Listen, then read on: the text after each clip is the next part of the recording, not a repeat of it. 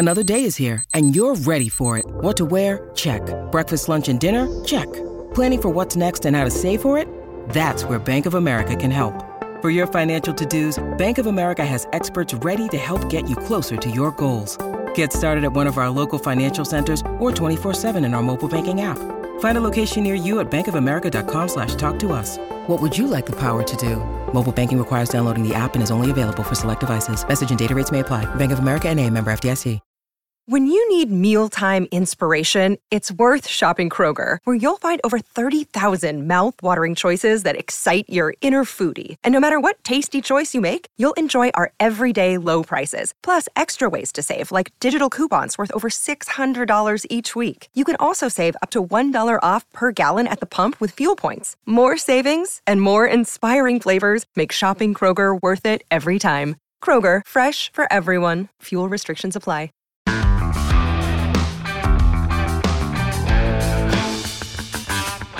Hey, it's Conrad Thompson, and you are listening to 83 Weeks with Eric Bischoff. Eric, what's going on, man? How are you?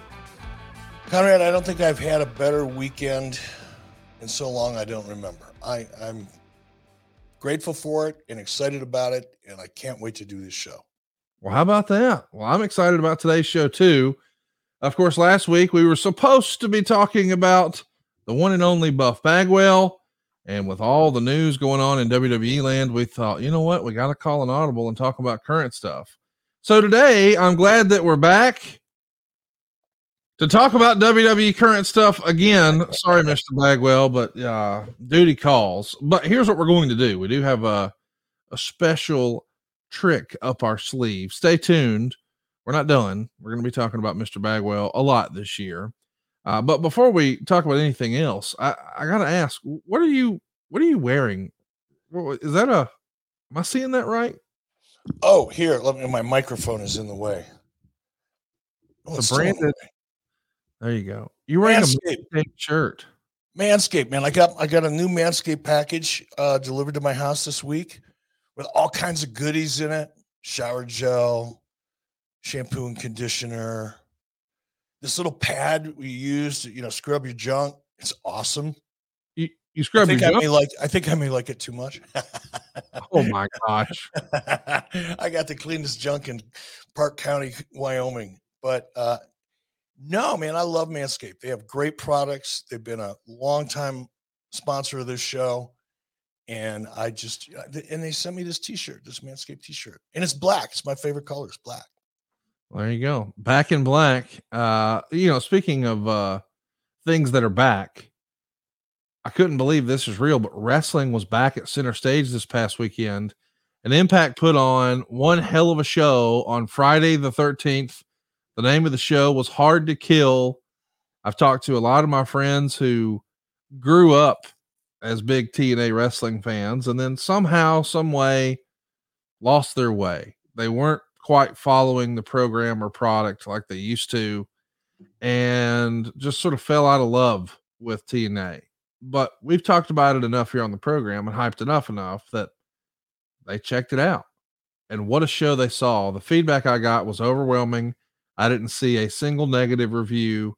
I'm convinced that Impact is probably one of the best kept secrets in wrestling, including the main event. What went on last? Title versus career. It was Mickie James' last rodeo. She was challenging Jordynne Grace, the Impact Women's Champion, the Impact Knockouts World Champion. And I'll be darned, Mickie James has done it again. The career continues. And what a cool shot. We saw her son jump in the ring after. Mama's the new champ. Mickie James and Impact in the main event spot and pulling it off and telling great stories. This was a good show, was it not? I did not see it. I'm always honest about that stuff. And I typically don't comment on things I don't see. However, I did see a clip of Mickey's entrance. And I thought it was so cool. And I'll be honest again, when I first saw it, I wasn't sure. Now, Mickie is part Native American. And I'm I love Native American history. It's one of the reasons why I was so determined to live where I live, because I've read a lot about Native American history, and I'm very, very interested in it, respect it. And when Mickey's entrance started, my first reaction was, I'm not sure. But as it went on, I really fell in love with it. And when it was done, I showed it to Mrs. B, and her reaction was similar to mine. Now, she doesn't know Mickey, and I had to, inform Mrs. B that Mickey does indeed have Native American heritage. And this wasn't a gimmick. It wasn't cultural misappropriation, all the woke nonsense that floats around out there. And as I watched it, it really drew me in. And I think had that same entrance been produced in a larger venue, Center Stage is a small venue. There's only so much you can do from a production value perspective there. But I thought it was so cool. I was happy to see that, because I think, the Native American culture has been represented in professional wrestling for a long time. Guys like Wahoo McDaniel, Chief Strongbow, and others who, Tatanka, people who have, and I'm not sure if Tatanka, how much Native American Tatanka has in him. And that's not suggesting he doesn't, by the way. I just don't know. But I do know Mickey, and I knew Wahoo personally. And I think to represent the Native American culture in such a legitimate way, I was so happy to see that. Long overdue. Long overdue. It was a super main event. I highly recommend it. And man, the way they started the show was with what I thought was going to be the main event. Josh Alexander and Bully Ray. Josh is their world champion. They did a Full Metal Mayhem match, which was really an unbelievable match. It went 17 minutes. You want to talk about brutality? They had it all here, whether it was tables or thumbtacks. I mean, just crazy stuff. Then the Motor City Machine Guns, one of the best tag teams in the world, taking on Heath and Rhino, the Major Players, and the Bullet Club. Joe Hendry in there with Moose, and that brought out your old pal Santino. He's their new authority figure. There was something for everybody, including Eddie Edwards and Jonathan Gresham tearing it up. Go out of your way to see this if you haven't already. You can watch it on their Impact Plus app as well. I'm a big fan of what Impact is doing, man. I think they're one of the best kept secrets in wrestling. I think their production looks good. I think they've got very talented wrestlers. They tell good stories. They've got incredible matches. And I think it's one of the best values in wrestling. So if you haven't already, check it out. But the big news coming out of that show, at least for you and I, is that our old pal Frankie Kazarian has done something pretty big and pretty bold. And I don't have all the details, but Mike Johnson reported that after he had that phenomenal match at the end of last year on pay-per-view against Josh Alexander, I think they went more than 40 minutes. It was a match of the year contender. If you haven't seen it, he went back to AEW and asked for his release. I guess, as Mike Johnson would summarize, maybe Frankie thinks he's on the downhill slope of his career. If he's only got a handful of years left, or however long he's got left, whatever that looks like, he wants to be in a more featured spot, and it's kind of a bloated roster, to say the least, on AEW, and it's difficult to get all that talent serviced and TV time. So he's coming home, and he signed a long-term deal with Impact. Not a lot of people are walking away from AEW these days, but if there's somebody I think who can pull it off and be successful, I have no doubt our pal Frankie Kazarian can. I've said so often, I talk so often about the amount of respect I have for Frankie as a talent, first and foremost. No, not first and foremost. As a person, first and foremost, and as a talent, next. He is an amazing talent, but he is so underrated. And I don't know how much time Frankie wants to spend, in the industry. You get to a point as you get older where, you've done it all. You've been a part of some really big things. And for Frankie to walk away from AEW, because let's face it, it's a big roster. There's a lot of talent there that should be on TV that isn't. It's hard. It's one of the challenges you have when you've got a roster that big. I know that. I had that. And I took a lot of criticism for having guys under contract and paying them anyway to sit at home. I mean, how many times have you heard that criticism of me in WCW? A lot, right? But I also understand it. I understand why Tony's doing it. I think maybe he's overdoing it to a degree, but I get it, man. It's a new company and there's a lot of opportunity there. So I get it. However, for a guy like Frankie, who has so much talent and he's got the camera loves him. yes. He's got the look, he's got the charisma, he's got the mic skills, he's got the in-ring skills. I don't think I can't recall injuries becoming a real factor in his career. I'm sure he's been injured from time to time, but this is not a guy with a lot of nagging injuries that sometimes performers 15, 20, 25 years younger than him are plagued with. I just think the world of him, and I respect the hell out of him for having the balls to bet on himself, because very few people have that kind of courage.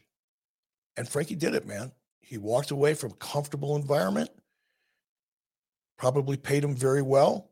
Yeah. And he said, you know what? I want to end my career on a high note, the way I want to end my career, and I don't want to be sitting on the sidelines. And you have to respect him, anybody, for making a move like that.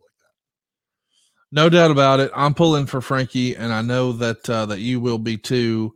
And I want to encourage everybody, listen, we talk a lot on this program about AEW and WWE, so we're guilty of this too.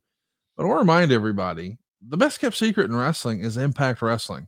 I mean, just think about all the great talent that we just rattled off there a moment ago. Not just Mickie James and Jordan Grace and Josh Alexander and Frankie Kazarian, but really talented performers like Chris Sabin and Alex Shelley and on and on, Jonathan Gresham, on and on and on. Some of the best in the world.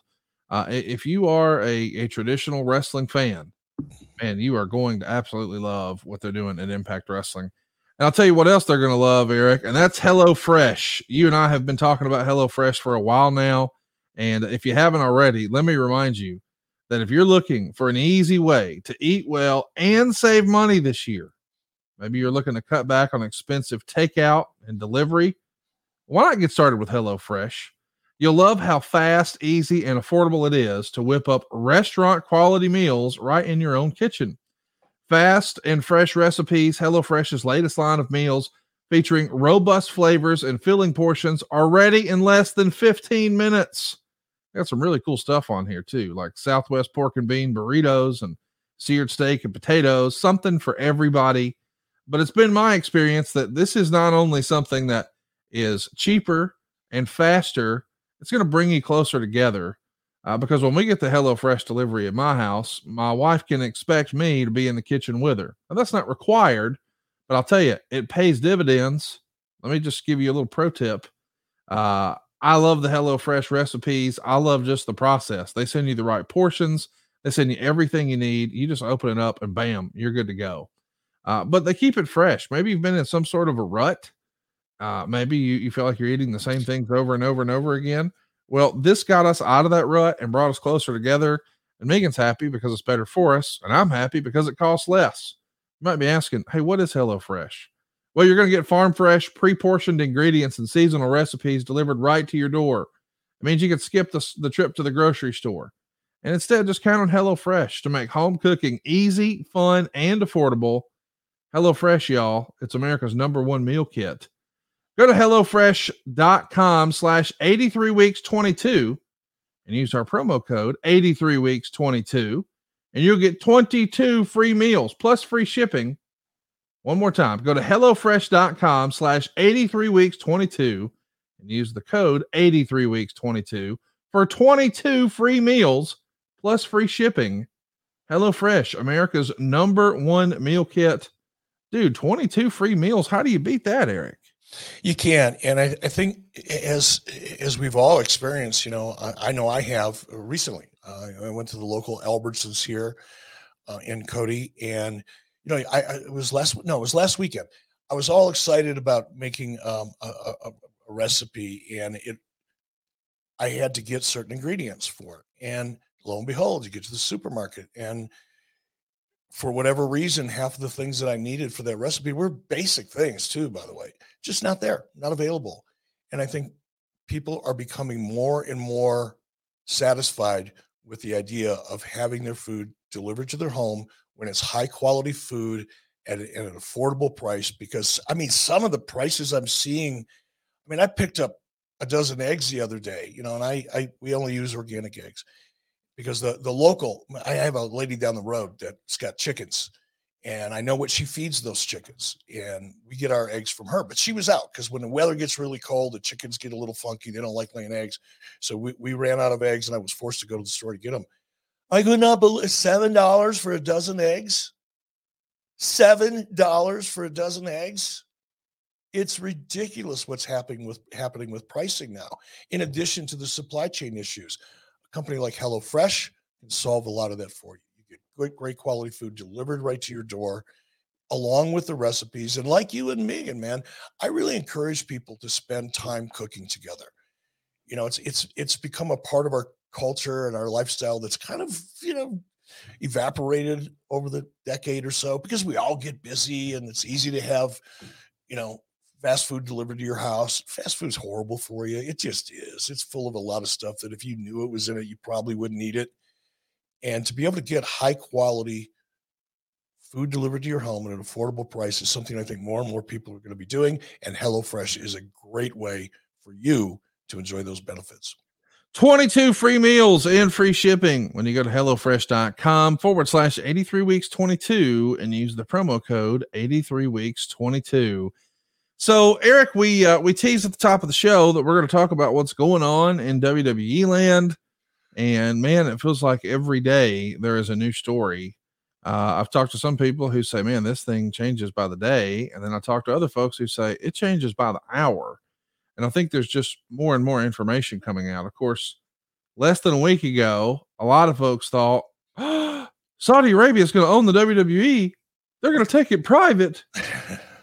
And there's lots of rumor and innuendo out there. I think you and I always kind of knew that it's a little more complicated than that. It's not as if you just make a backdoor deal and flip the switch and boom, it's over.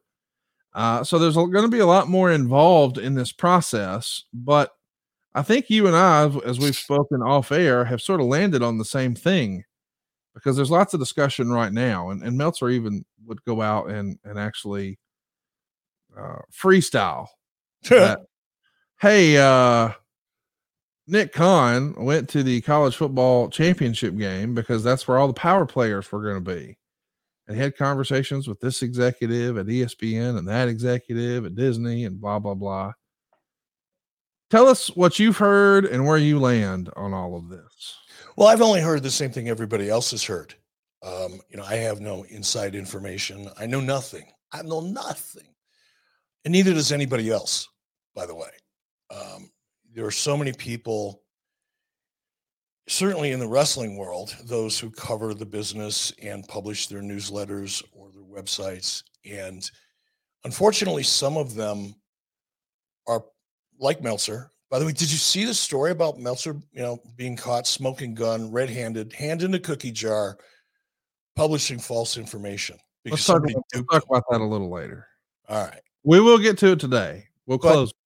But there are so many people like Dave who are suggesting that they have an idea what's going on. Nobody has you only know what WWE wants you to know. Yeah. And including Nick Khan going to a football game. Guess what? He used to be president of CAA Sports. Imagine that, a guy who was president of CAA Sports going to a college football game. Oh, there must have been something behind that because he met with Iger and others and there it is. That's the deal. No, it's not. It's not. You're connecting dots and trying to create a picture, and you have no idea what you're talking about when you get sucked into that kind of thing. I said when this whole thing first started a week, or it seems like a month ago, there's been so much news, but when Yeah. a week ago, my gut told me whatever we see going on in the press, which is only what WWE wants you to see because they know useful idiots will run around and repeat it, and there'll be a narrative. I think it's going private. I don't know what's going to happen to it after it goes private. I don't know if Vince wants to get back in the saddle and, go back to the way things were a year ago. I don't know if he wants to take it private and sit on the sidelines and be a consultant and let the current executive team, continue to do a great job managing it, because they are. I don't know. Neither does anybody else. We don't know Vince McMahon's motivations. Even those people who I think know Vince pretty well, certainly a lot better than you or I do, I don't think they know. Right. The only person that knows is Vince McMahon. And just because you crunch numbers and you're a quote unquote analyst of the business, that doesn't give you any insight in. You're not a telepathic psychiatrist. You can't sit in your office and know what's inside of the mind of Vince, and neither can you, and neither can I. But I really do believe, and we'll get into this in some detail, why I believe whatever is being discussed in public, I think that there was a plan long before all of this, and maybe it's a plan B, but I think when this whole thing started going down, there was a plan for Vince to take the company private. If there was a place I could bet on that, I would bet almost everything I own on it. So you think we should expect in this calendar year WWE going private? I would not be surprised if it happens before the end of the month. Before the end of January? Yeah. I wouldn't be surprised. Now, I'm not saying I know it, but would it surprise me? Absolutely not. Is it possible? Yes. If he's going to take the company private, it's possible. And here's well, go ahead. I'm sorry. I'll get so far ahead of myself. It's not funny. So I'll let you steer the ship, brother. Well, before we talk about, hey, we could go private this month, I want to talk about something that, boy, a lot of wrestling fans are talking about. And let's just press pause for now. Did you watch any of the playoffs this past weekend? I did not. Well, Saturday night, for the second week in a row, unbelievably, the Jacksonville Jaguars pulled it out. I did read about that. That game started out with an interception from Trevor Lawrence and then another one. And before you know it, at halftime, it was 27-0. And everybody, myself included, it was just background noise. It was a squash match. It was background noise. Nobody's watching. Nobody's paying attention. But I don't know. There's nothing else on. We'll just keep watching. And then when I looked up and I saw, hey, damn, they just scored. They're only down 10 points. They went for 2, and now they're down by 9. And then they score a touchdown, and they're down by 2. And then with a second left, they kick a field goal and win the fucking game 31-30. It's one of the damnedest things I've ever seen. An all-time great comeback. It cemented Trevor Lawrence as a legend in Jacksonville forever and ever. And somehow the luck continues. And wrestling fans are excited because Tony Khan not only owns AEW, but his family owns the Jacksonville Jaguars as well. And that's a cool thing if you don't really have a dog in the hunt in the NFL and you're a big wrestling fan. Yay, let's pull for the Jaguars. So I get that sentiment. And then fans started to have some fun and say, man, what if the Jaguars win the Super Bowl? And I don't think they will, but I didn't think they were going to win the last 2 weeks either. But if they did, would that mean WWE would have to send them a title belt that had the Jaguars logos on the side? That would be kind of fun. But now wrestling fans have gotten the story that was making the rounds this week that you and I both kind of just smiled at. That, hey, the Khans are interested in being potential buyers for WWE. And so now a lot of wrestling fans are saying, man, what if Tony wins the Super Bowl and WWE? And I don't mean to be negative. I think, I'm friendly with Tony. I like Tony, but I don't see that happening. I don't see a scenario where he gets his hands on WWE. What say you? Is that a real possibility? Never say never, because we're talking about professional wrestling. Yes. But I wouldn't go near that bet. My opinion, that's all it is an opinion, is that Tony and his dad are taking advantage of the hype. They're taking advantage of all of the news, and they're getting, they got some great press out of it. CNN is talking about it. I don't know if that's great press or not, but CNN's talking about it, at least putting it out there for the public to consume and create a narrative, and and it's fun to think about. It is fun to talk about. Yes. If you take off your reality hat and put on your wrestling hat, in terms of the creative around wrestling, it's fun to think about.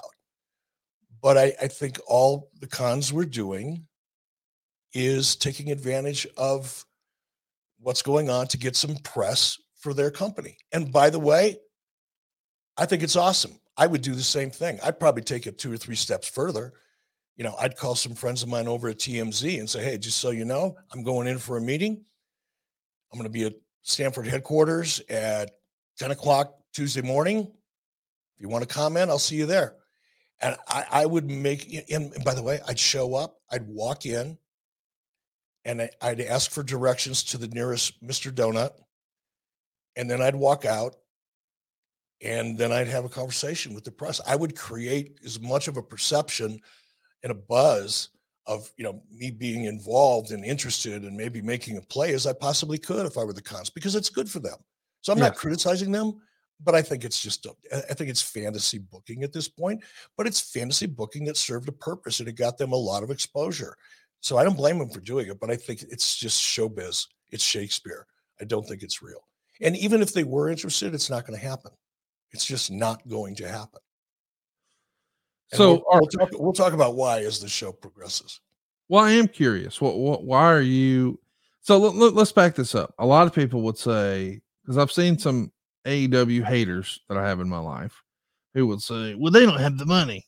Well, buddy, they got the money. And even if they didn't want to use their own, when you got that much money, people line up to loan you more.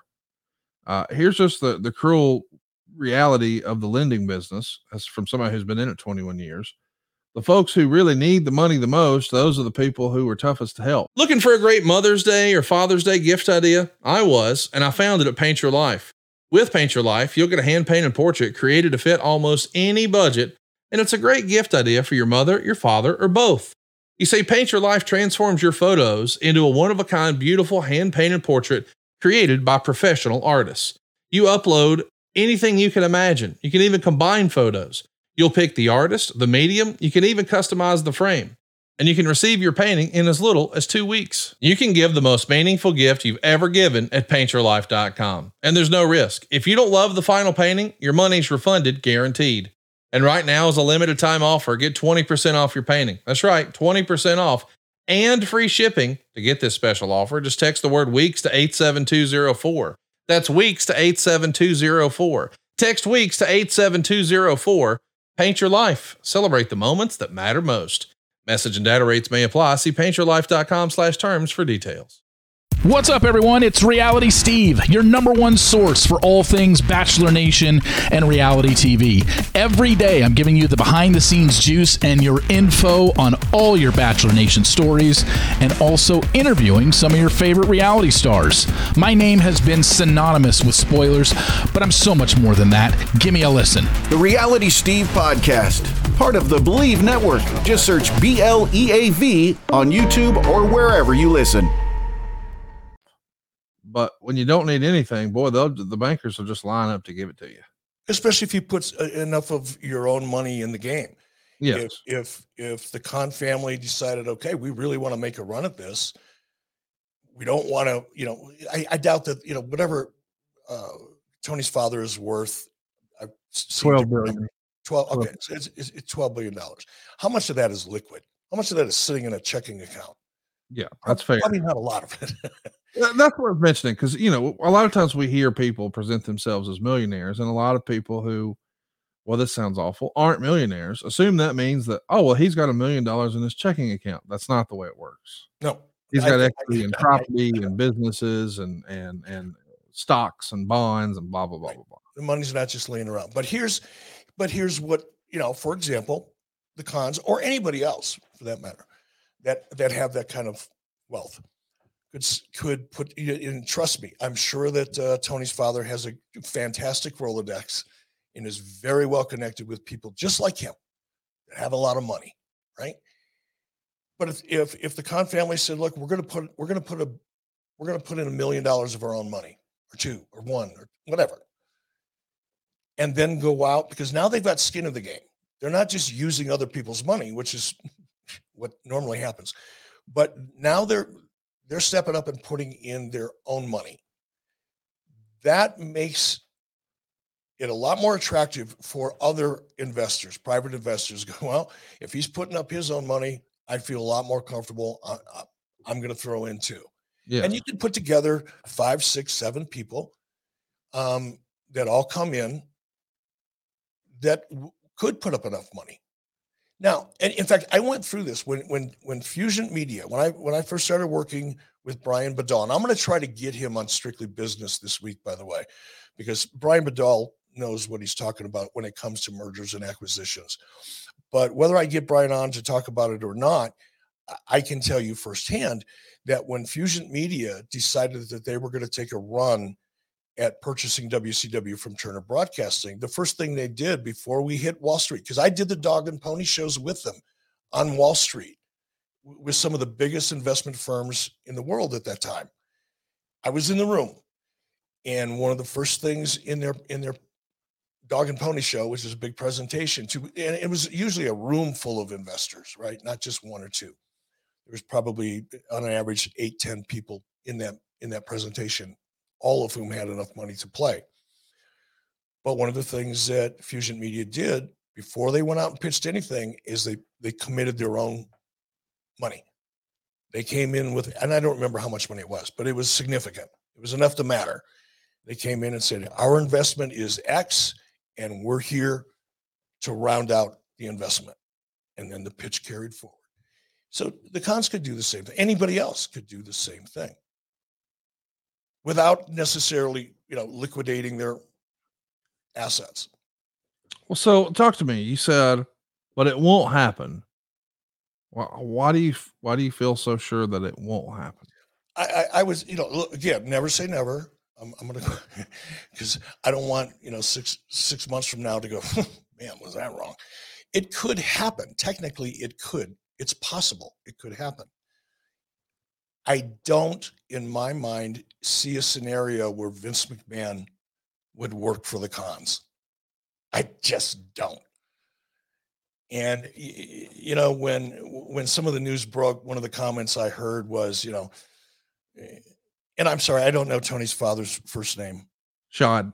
Shad and Tony would be willing, to allow Vince McMahon to stay in his role. Are you fucking kidding me? Are you kidding me?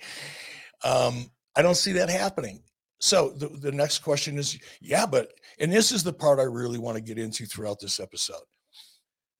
I see so much commentary by people who pretend they know what they're doing, and guys like Meltzer who pretends he's an investment banker or has knowledge of investment banking, talking about, this guy could bid like he's selling a car at the Barrett Jackson auto auction. And all you've got to do is make a bid. And if it's the right bid, Vince McMahon and the board has to take it. Wrong. Not true. That's not how it works, folks. There are terms that go along with this bid. And there is language in the term of anything that you purchase, in the mortgage industry, or in the real estate business. I want to sell my house, but you've got to close before the end of June, or you have to close in 30 days. Well, that eliminates a lot of buyers. Some people aren't prepared to close in 30 days. It takes longer.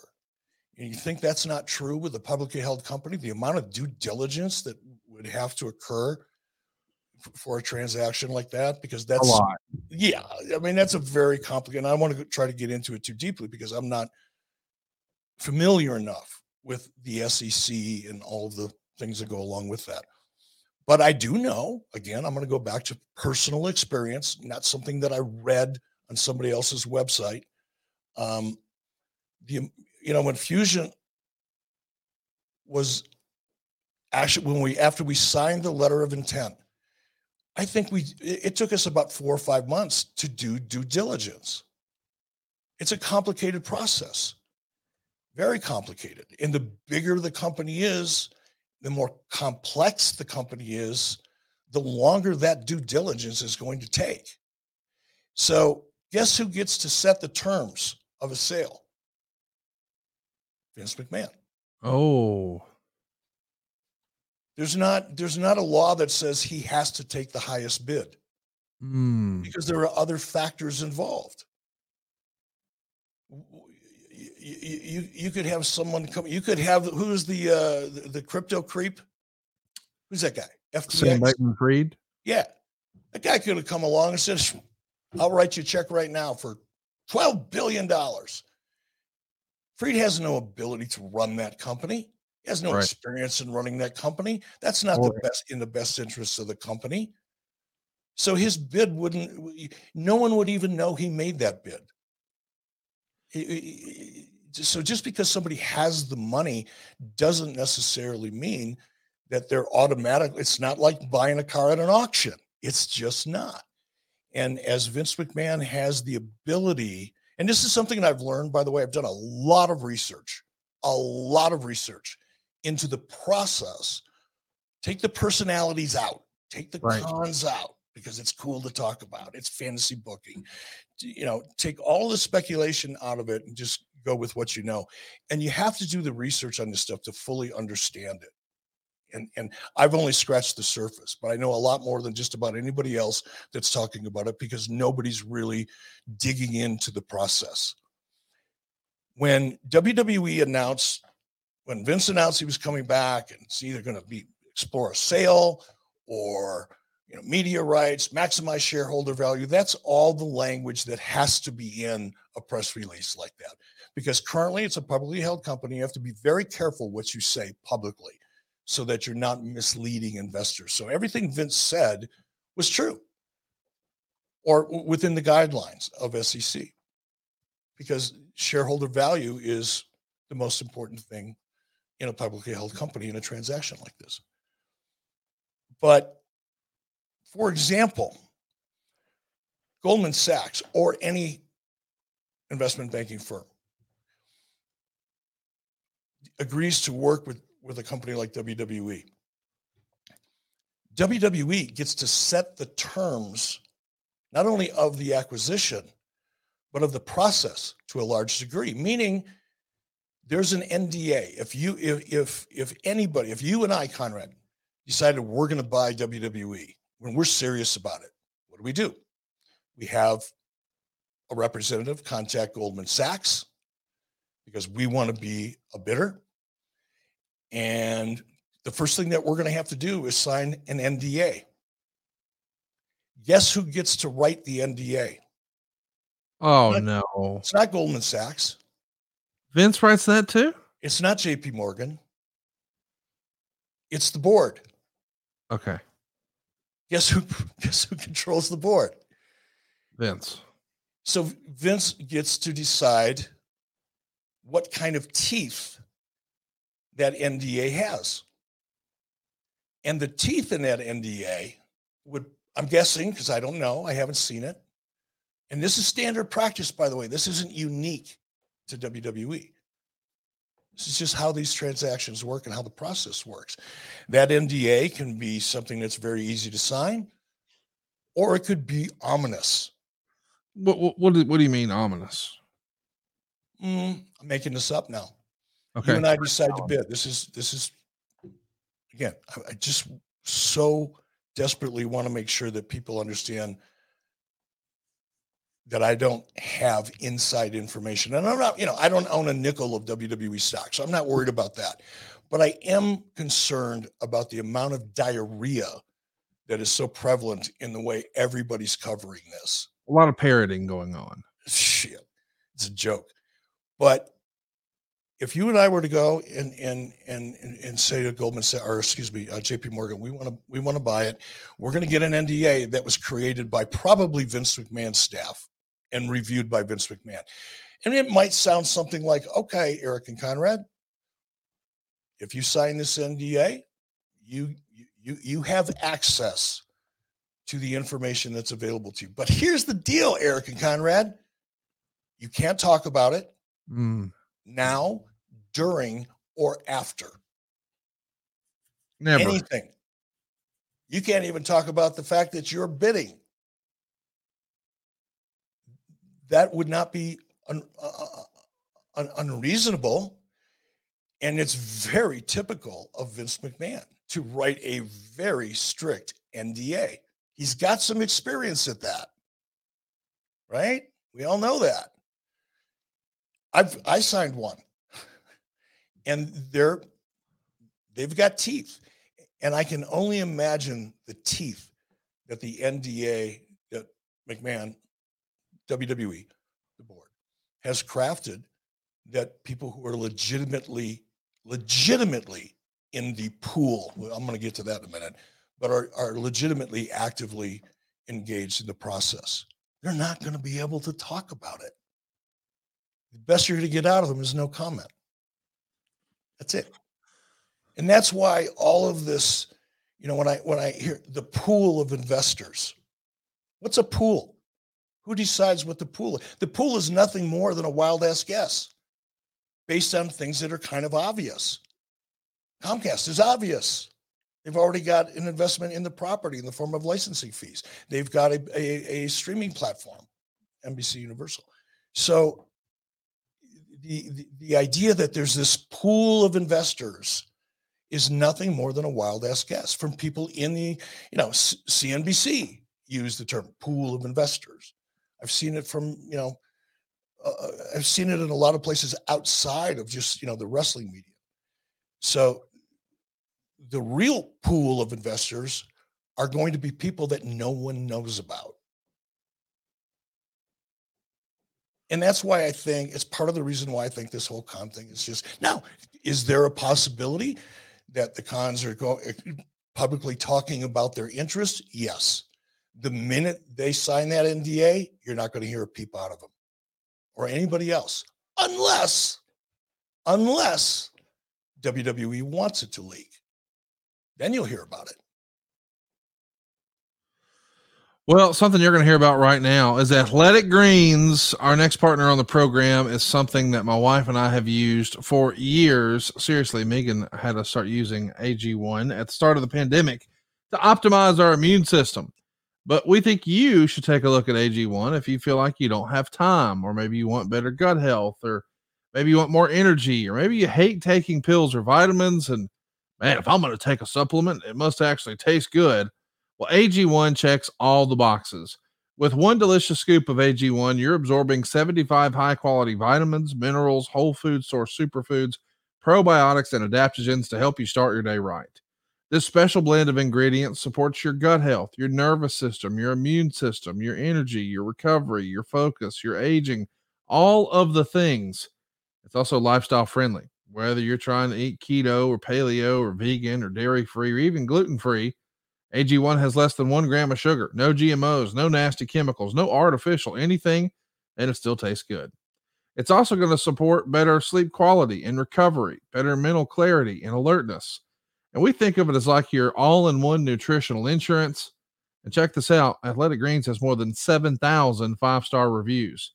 So right now it's time to reclaim your health and arm your immune system with convenient daily nutrition. It's just 1 scoop in a cup of water every day. That's it. No need for a million different pills and supplements to look out for your health. And to make it easy, Athletic Greens is going to give you a free 1-year supply of immune supporting vitamin D and 5 free travel packs with your first purchase. All you got to do is visit athleticgreens.com/83 weeks. Again, that's athleticgreens.com/83 weeks to take ownership over your health and pick up the ultimate in daily nutrition. Eric, you've been using AG1 for a long time, man, and you started using it before they were even on this show, just like me, right? Yep, Joe Rogan turned me on to it, listening to his show. I'm not personal friends with Joe. Don't want to imply I am. I wish I was. But no, I listen to Joe a lot. I think he's fascinating, man. I listen to Joe as much as I possibly can. But I heard Joe talking about it. And I think we're on a road trip to Florida because that's when we typically listen to podcasts a lot. And Mrs. B heard it because my wife, I call her Mrs. B, but her name's Lori. She's been studying nutrition actively for over 20 years. And when we started hearing about gut health and probiotics, and Lori knew all about it, I was just kind of getting smartened up to it. But look at it like this. You can put the highest quality gasoline you can find in your Ferrari. But if the carburetor's messed up, that high quality fuel isn't getting to where it needs to be. And think of your gut as a carburetor.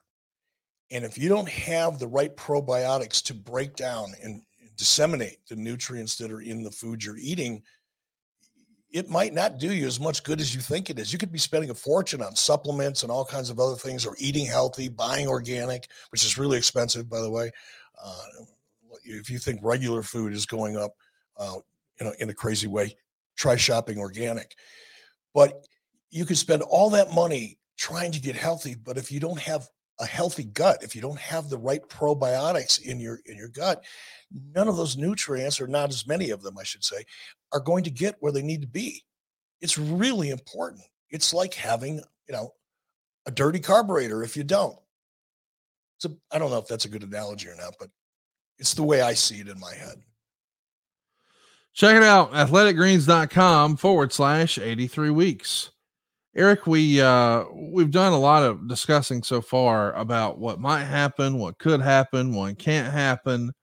There's a lot to unpack here, but I do want to quote the Observer. Quote, last week, sports business reporter John Ourand predicted that NBCU would make a play to bring SmackDown from Fox and put the show on NBC. Such a scenario, WWE with a weekly show on NBC, would have been considered unthinkable, but as television declines, SmackDown winning Friday on Fox most weeks makes WWE more valuable to other networks. But at the same time, even winning the night, SmackDown still fetches the lowest ad rates of any Friday night primetime show at $47,000 per minute. Now, listen, we don't know exactly where all Dave gets his information, but $47,000 per minute, to me, doesn't seem accurate. That's not Dave getting information. That's Dave repeating something that somebody else said, which clearly he's made a career out of. I'm just saying, I've been quoted to advertise on Fox before nationally, and it was more than $47,000 a minute. Yep. So that information, and it's not Dave's information, he's just regurgitating something he read. That information, where does that information come from? I assume it comes from the sports business reporter that's referenced in the article. No, but where does that individual get that information? Right. He gets it. Now, perhaps he has some inside connection within NBC Universal ad sales. I don't know. Not suggesting he doesn't, but I'm suggesting that number probably comes from SEC quarterly filings. That's publicly held information. That's You true. can probably figure that out on your own by looking at certain elements of the quarterly reports for WWE. It's probably an estimate, or perhaps it's somebody giving him some information, but it's not necessarily accurate. But here's the interesting part: it doesn't matter, because here's what we don't know. Even let's just take it at face value, all right, which is really hard to do. But if we take that at face value, USA is only getting $47,000 a minute for WWE ad time. Fox is, you mean? Or Fox, okay. Yeah. Does anybody know what the terms of that licensing agreement between Fox and WWE is? Okay, yeah. Let's talk. So I'm sorry, Connor, go ahead. Morgan Stanley did an analysis for Fox on SmackDown. This is directly from Dave. It felt they couldn't justify the price tag for the show. In the 2020-2021 television season, Fox paid $196.7 million on the show and ended up with $134 million in losses. In 21-22, Fox paid $208.5 million and ended up with $145 million in losses. The conclusion is that there simply are not enough wrestling fans to justify the kind of money Fox spent on the show, and that the number of viewers is not likely to change over the next 2 years.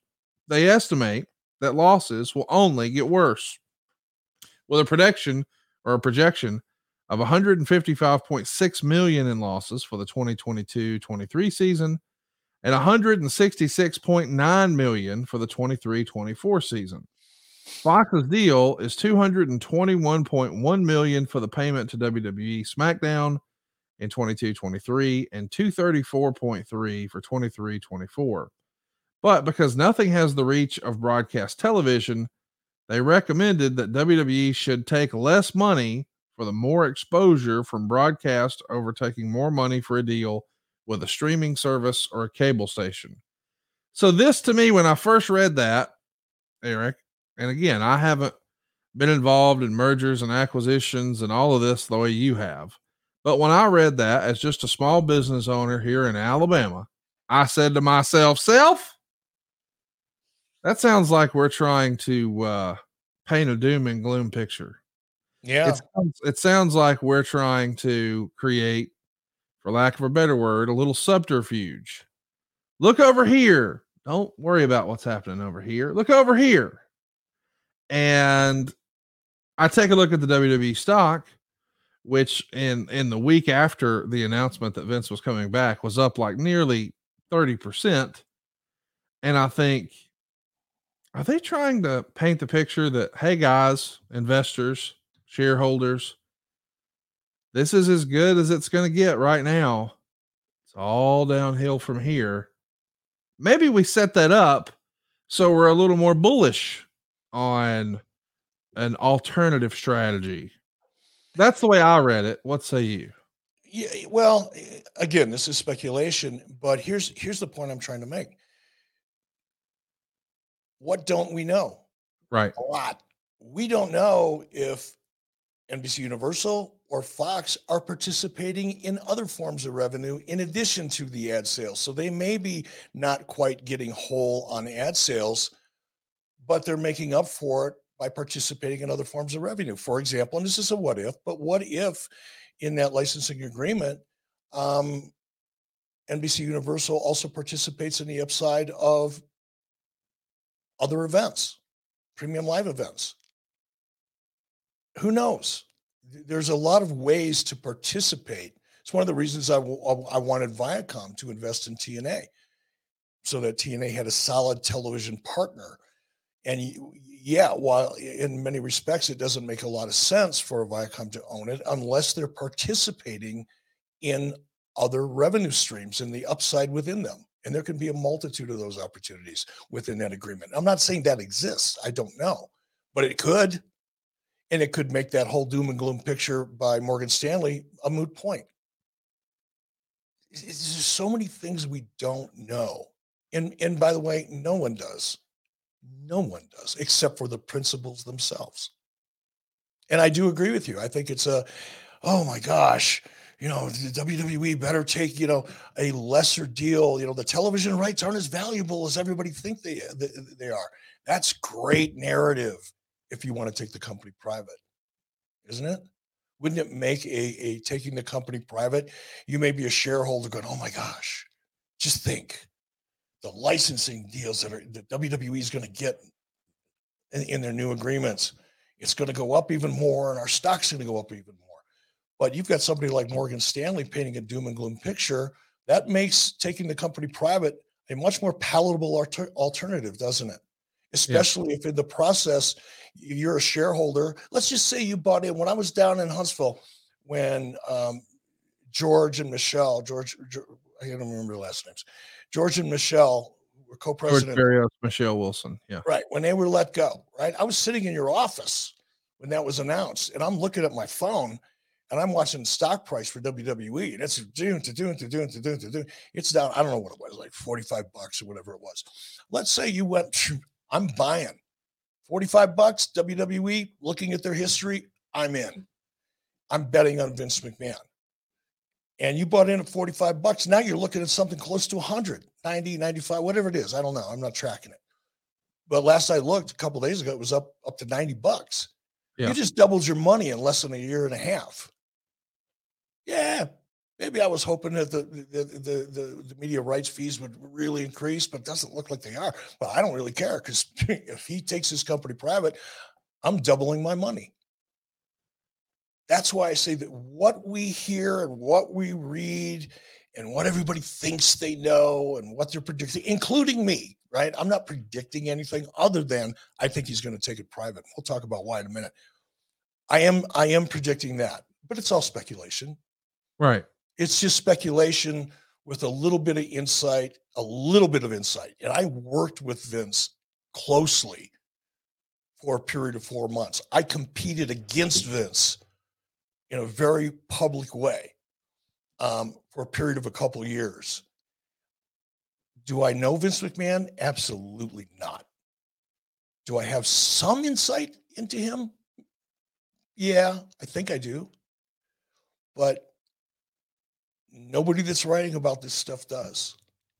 Nobody knows what's in Vince's head, including people like Brandon Thurston and the other people who have come out publicly and said, and listen, I don't know Brandon Thurston. I do enjoy his work. I find it interesting. I find it credible as a guy who's analyzing numbers because I like that kind of thing. But he came out yesterday and said all these non-wrestling people, talking about what ifs, don't understand that Vince McMahon is willing to crater his own company, because that's just the way he is. Fucking Brandon Thurston doesn't know. Nobody does. It's fascinating. It's fun. It's entertaining. This is the most entertaining thing that's happened in the wrestling business in a long, long time. Can't believe this is real, but Woo Wings, your very own virtual restaurant concept, is now open, and fans can enjoy the legendary flavors and world championship wings by ordering with their Uber Eats or Postmates app. Woo Wings is now open in Nashville, San Antonio, Jacksonville, as well as Huntsville and Tuscaloosa, right here in Alabama. Many more locations coming soon.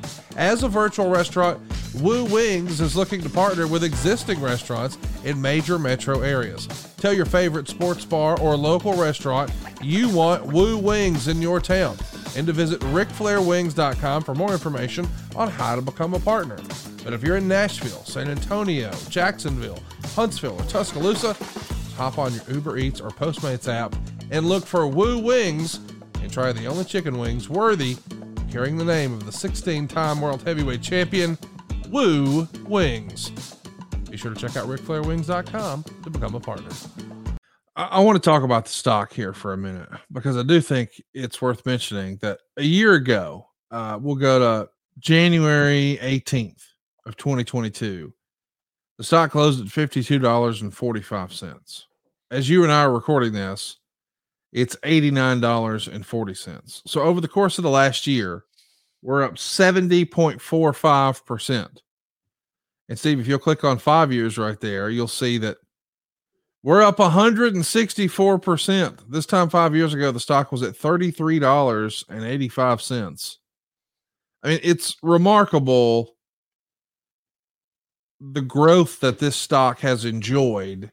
So even though we may read a report that says, well, Fox is incurring losses. And again, that was an independent study where someone said they didn't think it was worth it. But the reality is, and let's just take a time out here and stop talking about wrestling. Do you think that Jeff Bezos is getting an actual return from having the Thursday night NFL games on Amazon? That's a good point, Conrad. It is a long-term investment. And I understand that we as pragmatic people who run our own financial household, and we are used to, hey, well, if I'm going to spend this amount of money, am I going to get that amount of value right now? That is the way we do it. Like, we don't just, you know what, the cable company, you guys have done such a great job. Here's $1,000 bonus. We don't do that.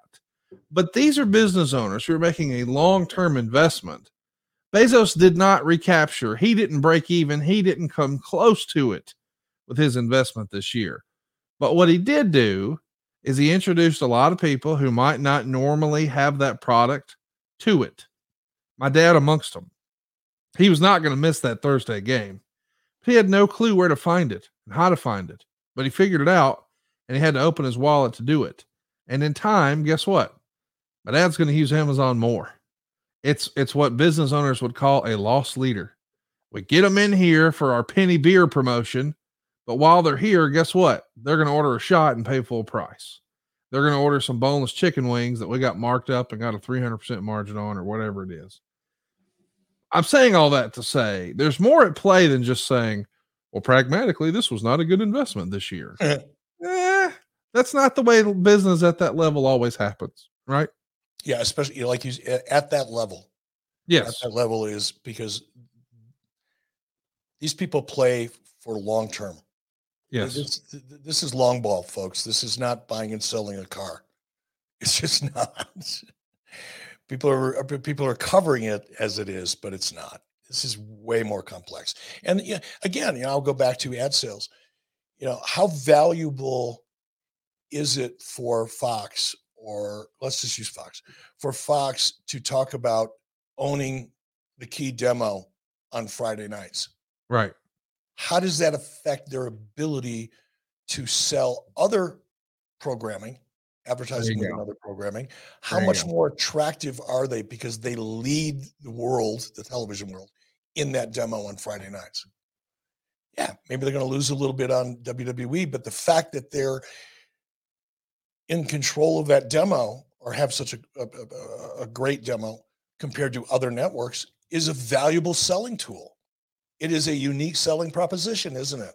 Yes. And that unique selling proposition enhances their ability to sell other advertising. They are a more attractive network as a result of it. That's important. Are they losing? Perhaps. Are they losing a little bit? Are they losing a lot? I guess.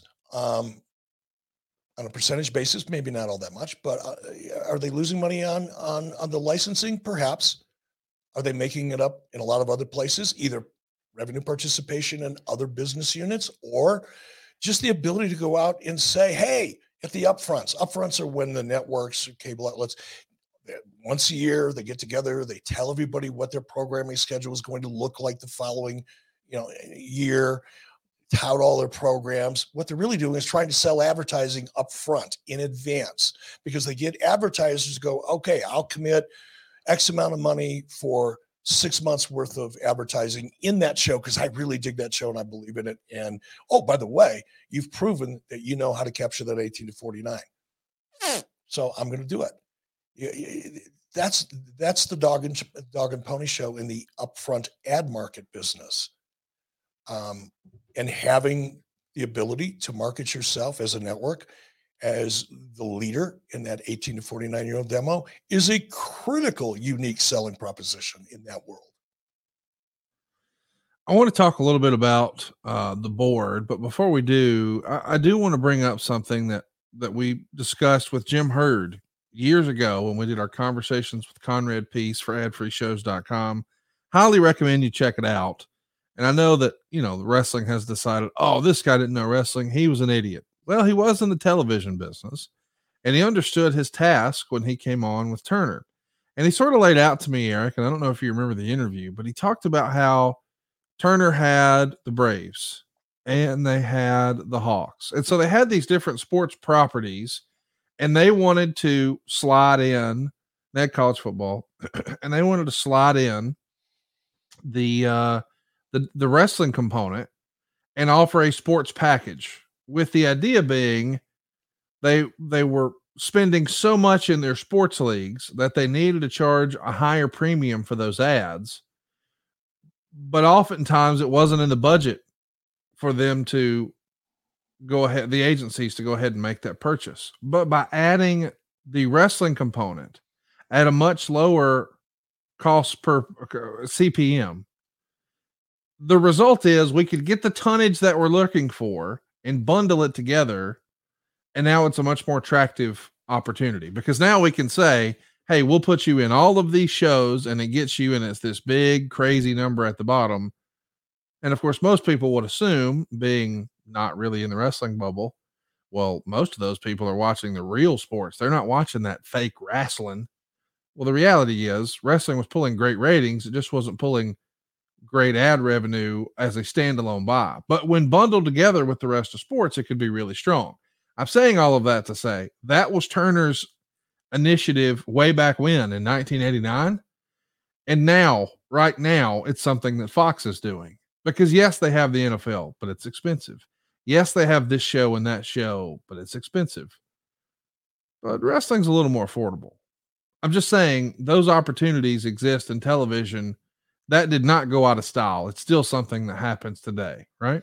Here's yes, absolutely. In fact, if you read, I read a book about, and I don't know if it was a biography or an autobiography. I don't have the book anymore, but when I first started working for Turner, I read a book about Ted. And if you go back and if you find that book or you just do your own research, when Ted started TBS, it was a sign company that he inherited from his father that before it became TBS. And Ted had a vision to launch the Superstation. He had limited money. He didn't have a lot of cash to go out and buy, first run programming or even, really popular programming. He didn't have the money initially, but he believed that the wrestling audience, even though he had a hard time selling it, he knew that he could build up the perception of his network in terms of audience and viewers, because he knew that the wrestling business was 52 weeks a year and the audience was predictable and it was constant. And he leveraged that. Now, he didn't leverage wrestling. He leveraged the viewership of the network to build upon. And that's the same thing that it still happens in different ways, but it's still happening today. But here's another look at ad sales and SmackDown or even Raw. And let's just take the Morgan Stanley thing at face value. One of the advantages, again, for SmackDown in particular, on Friday nights is they're usually number one, number two in the key demo, right? I don't know how many commercials you have in a 2-hour show. I've lost track, but it's a lot. Every commercial breaks 2.5, 3 minutes long. Probably 36. If I had to guess. Say that again? I think it's 36. Okay. So let's say you got 36 minutes of ad time. Well, again, let's go back to the upfronts. An advertiser comes to you and they say, I want to advertise in this scripted program that you have. I really like that program. It suits the psychographics. People don't talk about, they talk about demographics, but they don't always talk about psychographics. But it fits what we're targeting here. And the network will make a guarantee during the upfronts. You guarantee a certain amount of return to that advertising agency based on that buy. You guarantee that a certain number of 18 to 49-year-olds are going to watch that show. Well, let's say you come up short. What are you going to do? You're going to give money back to the advertiser or the agency? No, you're not. You've already spent that money. But what you are going to do is a make good. So you may have, let's just pull numbers out of thin air. I'm an advertiser. You're an advertiser because you do advertise. Yeah. Connor, as he says, he's going to spend $5 million during the upfront. He's going to commit. He's going to advertise in his program because the network guarantees him a certain number of 18 to 49-year-olds.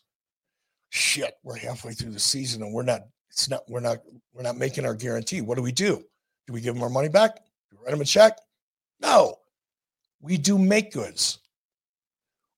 We move that ad over to this show that is over delivering on the 18 to 49 or delivering a great 18 to 49. It's a make good. Happens every day. So while, on the surface, it may look like you're losing money, but if the network has the ability, because they have a certain number of 18 to 49-year-olds in that demo, they know they have that in the bank because it performs consistently 52 weeks a year. What a great way or great opportunity to deliver on make goods. So you don't have to give any money back.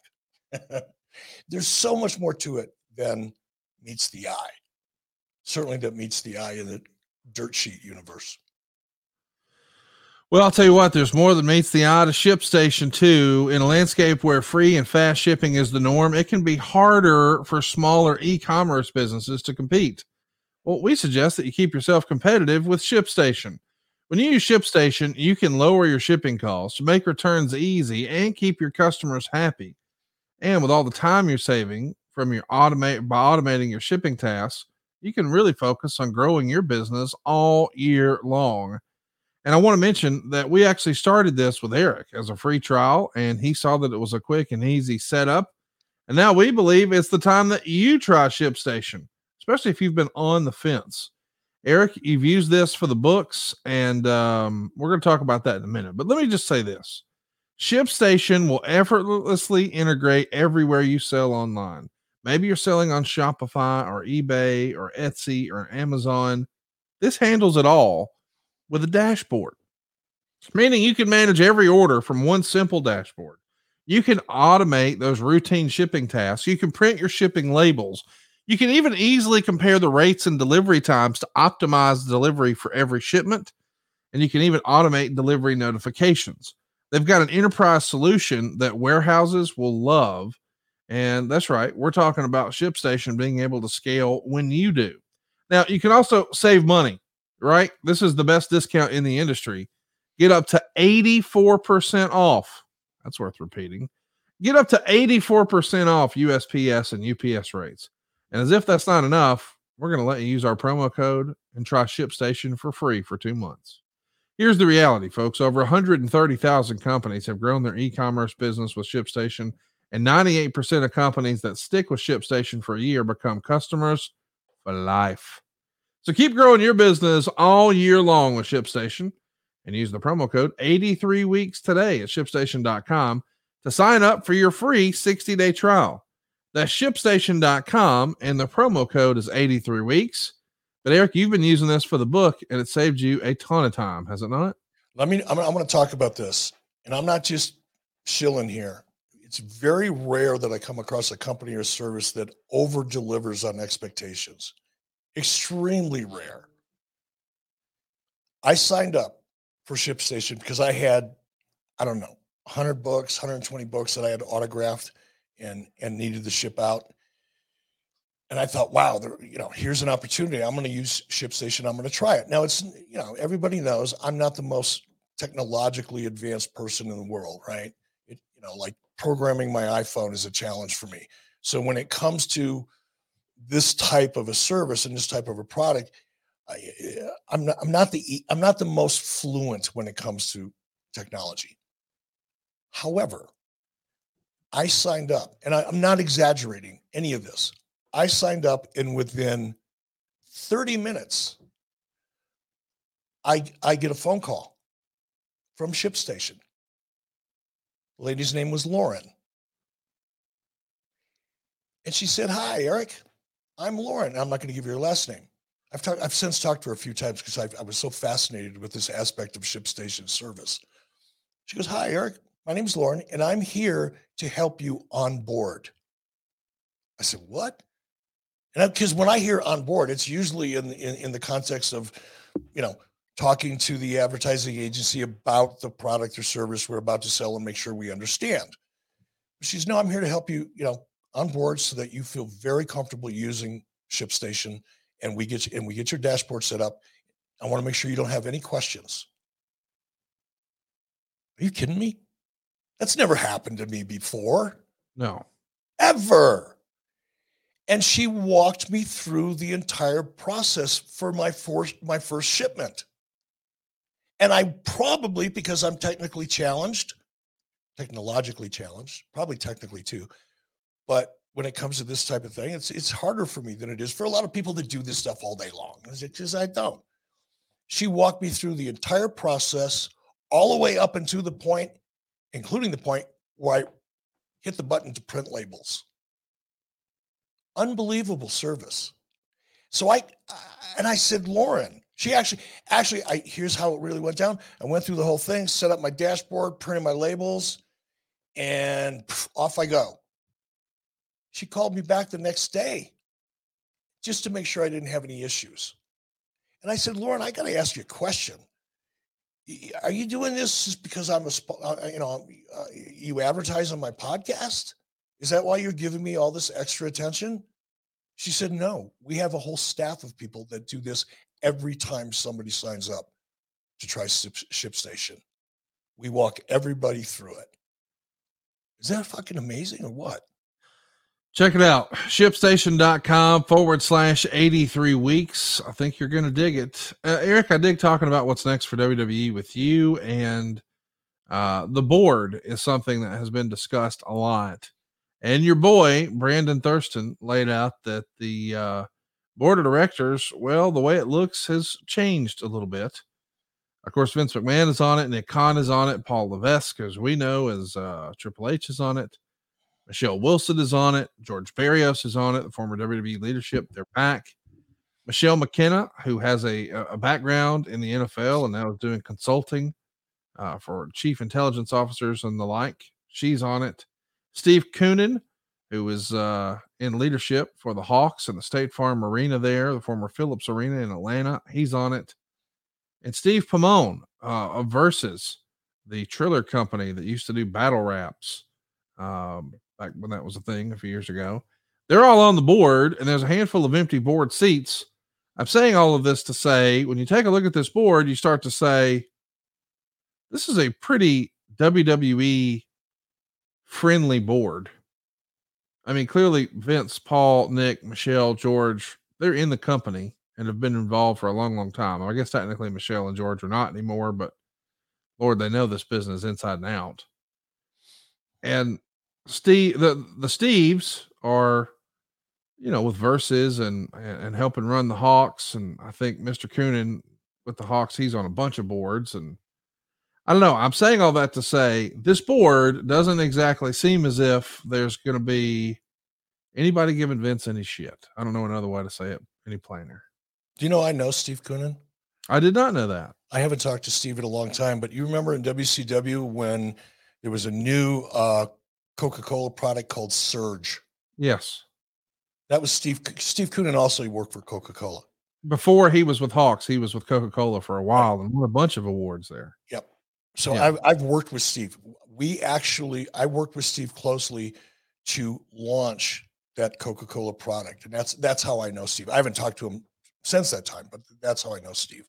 So Steve also has a lot of background, not only with the Hawks, but he knows advertising, right? Coca-Cola. He was ahead of that brand and probably others. But let's talk about whether it's friendly or not. I don't know. I read somewhere, may or may not be true, because I read it on the internet, and I take everything at face value. But wasn't it Paul Levesque and Stephanie that voted against bringing Vince back? Well, I don't know that all those are out there, but that is what I wanted to talk about, because it looks as if we've seen a lot of people. There's been a lot of reports as if to say Hunter and Stephanie are aligned and they're against Vince returning. There's some personal stuff at play there that we'll table. I know there's whispers, not our place to discuss it, but I want to just add some context to all this. Sean Ross Sapp a few days ago tweeted out on the heels of SmackDown, Triple H led the talent meeting today in Green Bay. He told talent that Vince McMahon's return is to see whether or not they sell and who they should sell to. He said this will not change the creative team or process. He would go on to say that he and Vince McMahon have conversations about creative, but Vince defers final say to Triple H. Mm-hmm. Now, we sort of talked about last week on the program where I think a lot of wrestling fans were nervous about Vince coming back to creative, that I just thought, and I hear you, it's Vince's baby, yada, yada, yada. But I kind of always assumed, well, Vince is coming back to worry about a business deal, not necessarily creative for this guy wrestles this guy and blah, blah, blah. But clearly it's something wrestling fans are still concerned about. So let's discuss it. Do you believe that Triple H is getting final say in creative right now? I do. And the reason I do is just, again, taking personalities and perception and just setting that off to the side is I think Vince is pretty focused on what he's doing right now in terms of either a sale or media rights negotiations or taking the company private.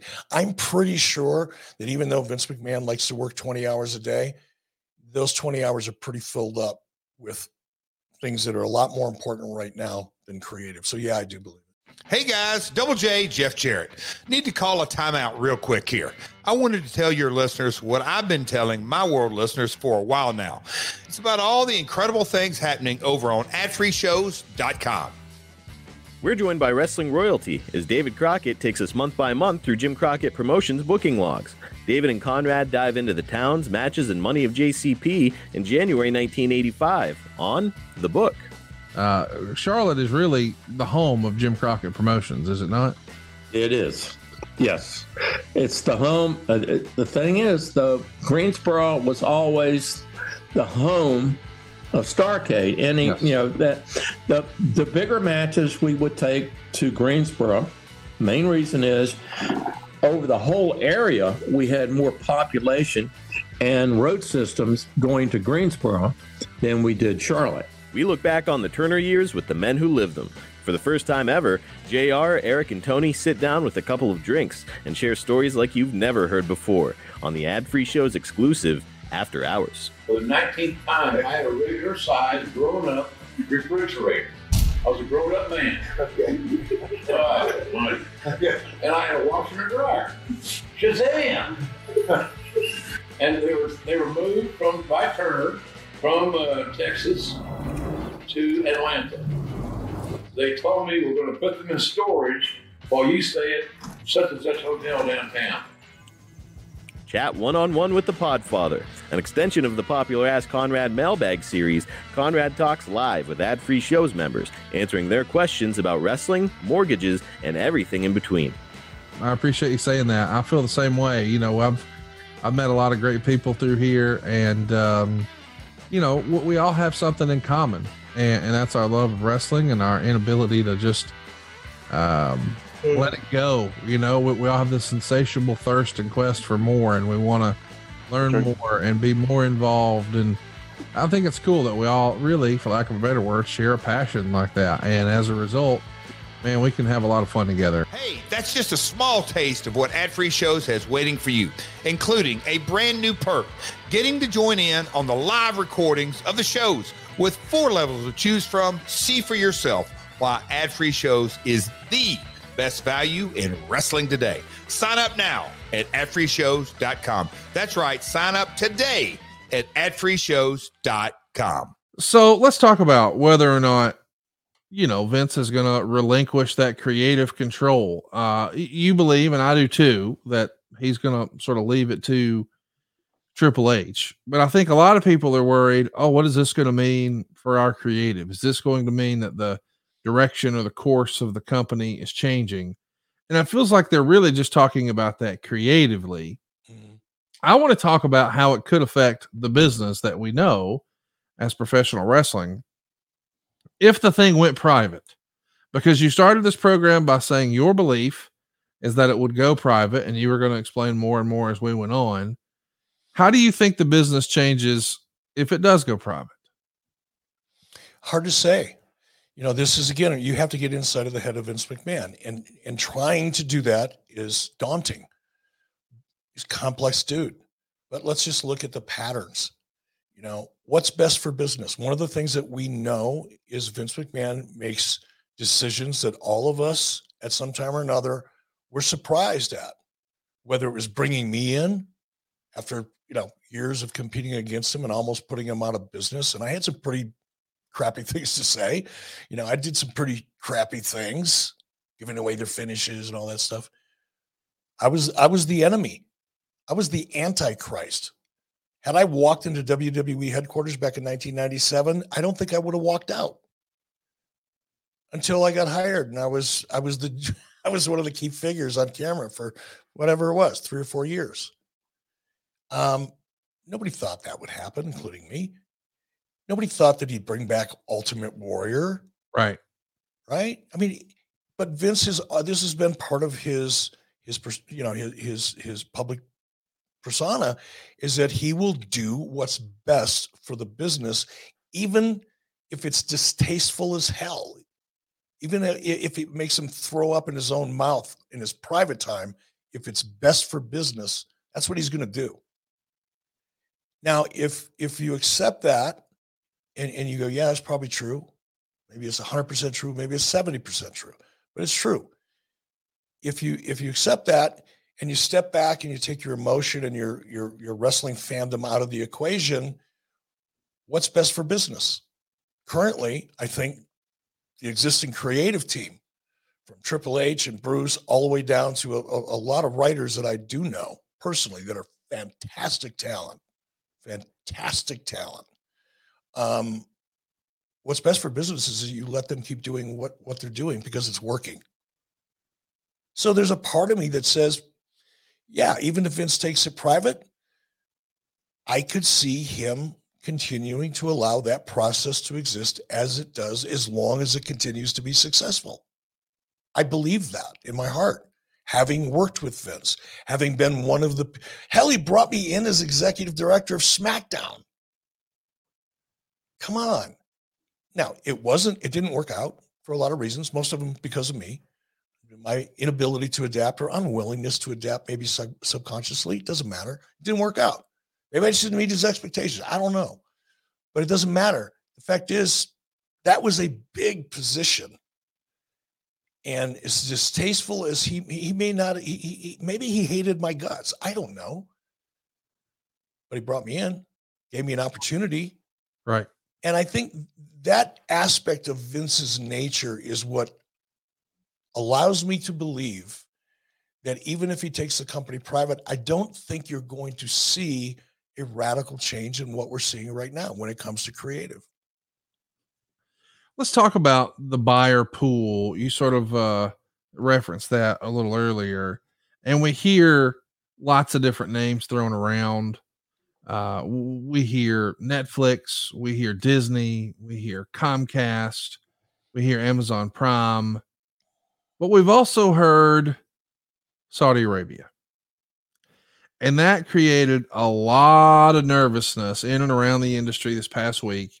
There are a lot of people who are reporting it as absolute fact, as if a deal had been done that quickly. I think you and I both thought, well, there's not really a chance it was done that quickly. But I think you and I were both sort of in tune with the idea that, hey, he might take it private. And when he takes it private, he does have less supervision. He does have less accountability. He can do more of what he wants. He is less scrutinized, for lack of a better word. But how do you make an exit like that? And how do you deliver shareholder value and make it look like, hey, there's no real damages? Meaning, if he comes back and he tanks the stock, now there can be all kinds of folks who are up in arms. And I know there's a class action lawsuit that was started. I don't think anybody expects that to go anywhere because, again, what are the damages? There are no damages. Since Vince is back, you made more money. You're suing because you got 30% more money. Like, that's not a thing. That'll get thrown right out of court.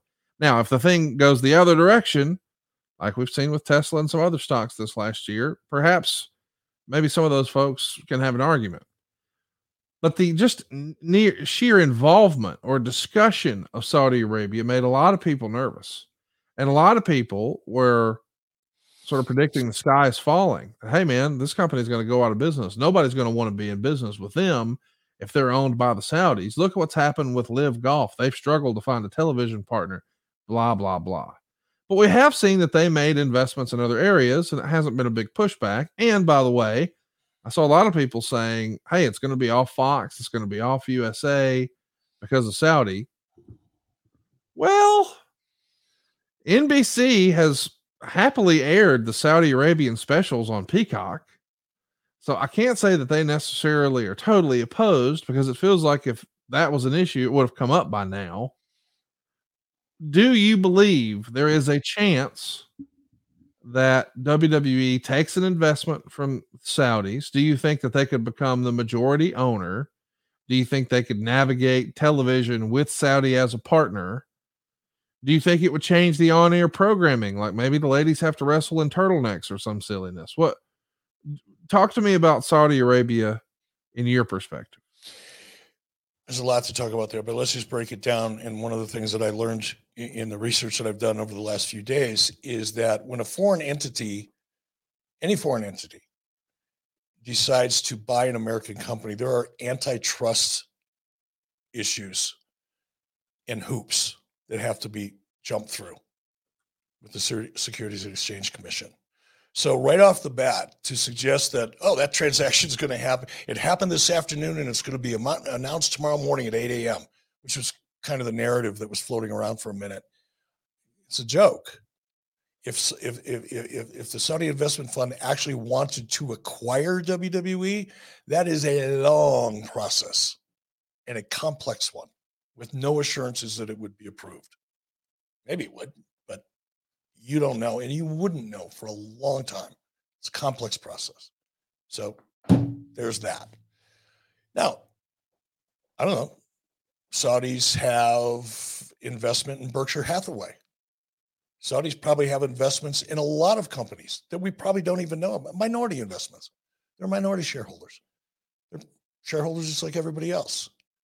So could, I guess, I don't know, I'm not an expert, could the Saudis help fund the process of taking the company private as a minority investor?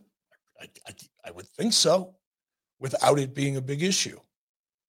But if they wanted to buy the company and own the company, that's a different conversation that comes with a tremendous amount of complexities as it relates to antitrust issues. So there's that. And if they became a minority investor, or even in the mind-bogglingly remote chance that they actually bought the company, no, I don't think women would have to wear what they typically wear on a Saudi WWE premium live event, for example. No, it's just, again, that's wrestling fans. It's dirt sheet writers. It's unserious people with lack of information or knowledge projecting what could happen in their wrestling fandom psychology. It feels like it just gets people fired up. It gets people talking. It gives them something to talk about. And one of the big things that everybody's talking about is, what does this mean for the future of wrestling, specifically Triple H? We know, or I shouldn't say we know, it's been reported that the entire board of directors, Khan, Levesque, Coonan, McKenna, and Pomone, were all unanimous in not wanting Vince back on a vote that was done on the 27th. But yet they voted unanimously for his return as chairman of the board. Now that's out there pretty hot and heavy. And it makes me believe, as we sort of laid out on the program last week, and we were just freestyling, but now with that information, it feels very apparent to me. Vince came back and already had a plan. It's not like he's going to come back and just see how it goes. He already knows what's going to happen. We just don't. We're learning because he's not spilling the beans, so to speak.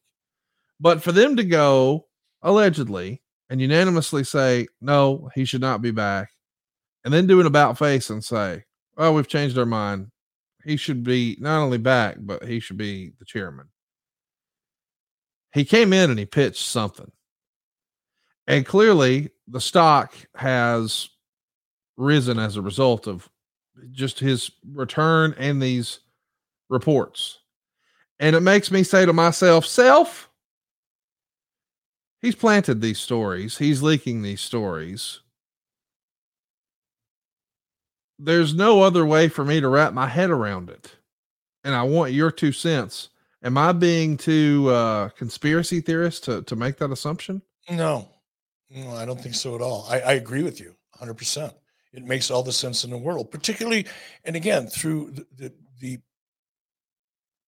preliminary research that I've done into this process, I'm even more convinced now than my gut told me a week ago. I think he's going to take it private. Yeah. I could see him teaming up with an Endeavor as a minority private investor, because there's some parallels. There's some very unique parallels, and I'm going off track here for a second. Very unique parallels in the UFC business model and the WWE business model. They're two different things. One's apples, it's a real sport. The other is oranges, it's scripted entertainment. However, it's pay-per-view, it's television rights, it's licensing, it's merchandising. It's negotiating with venues. There's a lot of similarities between the UFC and WWE, where I could see, I hate to use the word synergy because it's overused and abused, but I could see that play because of those synergies. It makes sense on paper. But I do agree that while Vince was off on the island, yes, doing whatever he was doing, I don't think he was sitting around working on his tan. No. I think he was I think he had a plan. Probably 20 minutes after he left the building and made his official resignation. I do think he has a plan. I do believe he's going to take the company public. It's not going to cost him as much as people think to take the company public. Private. Or take the company private. It's going to cost him under $4 billion. Yeah.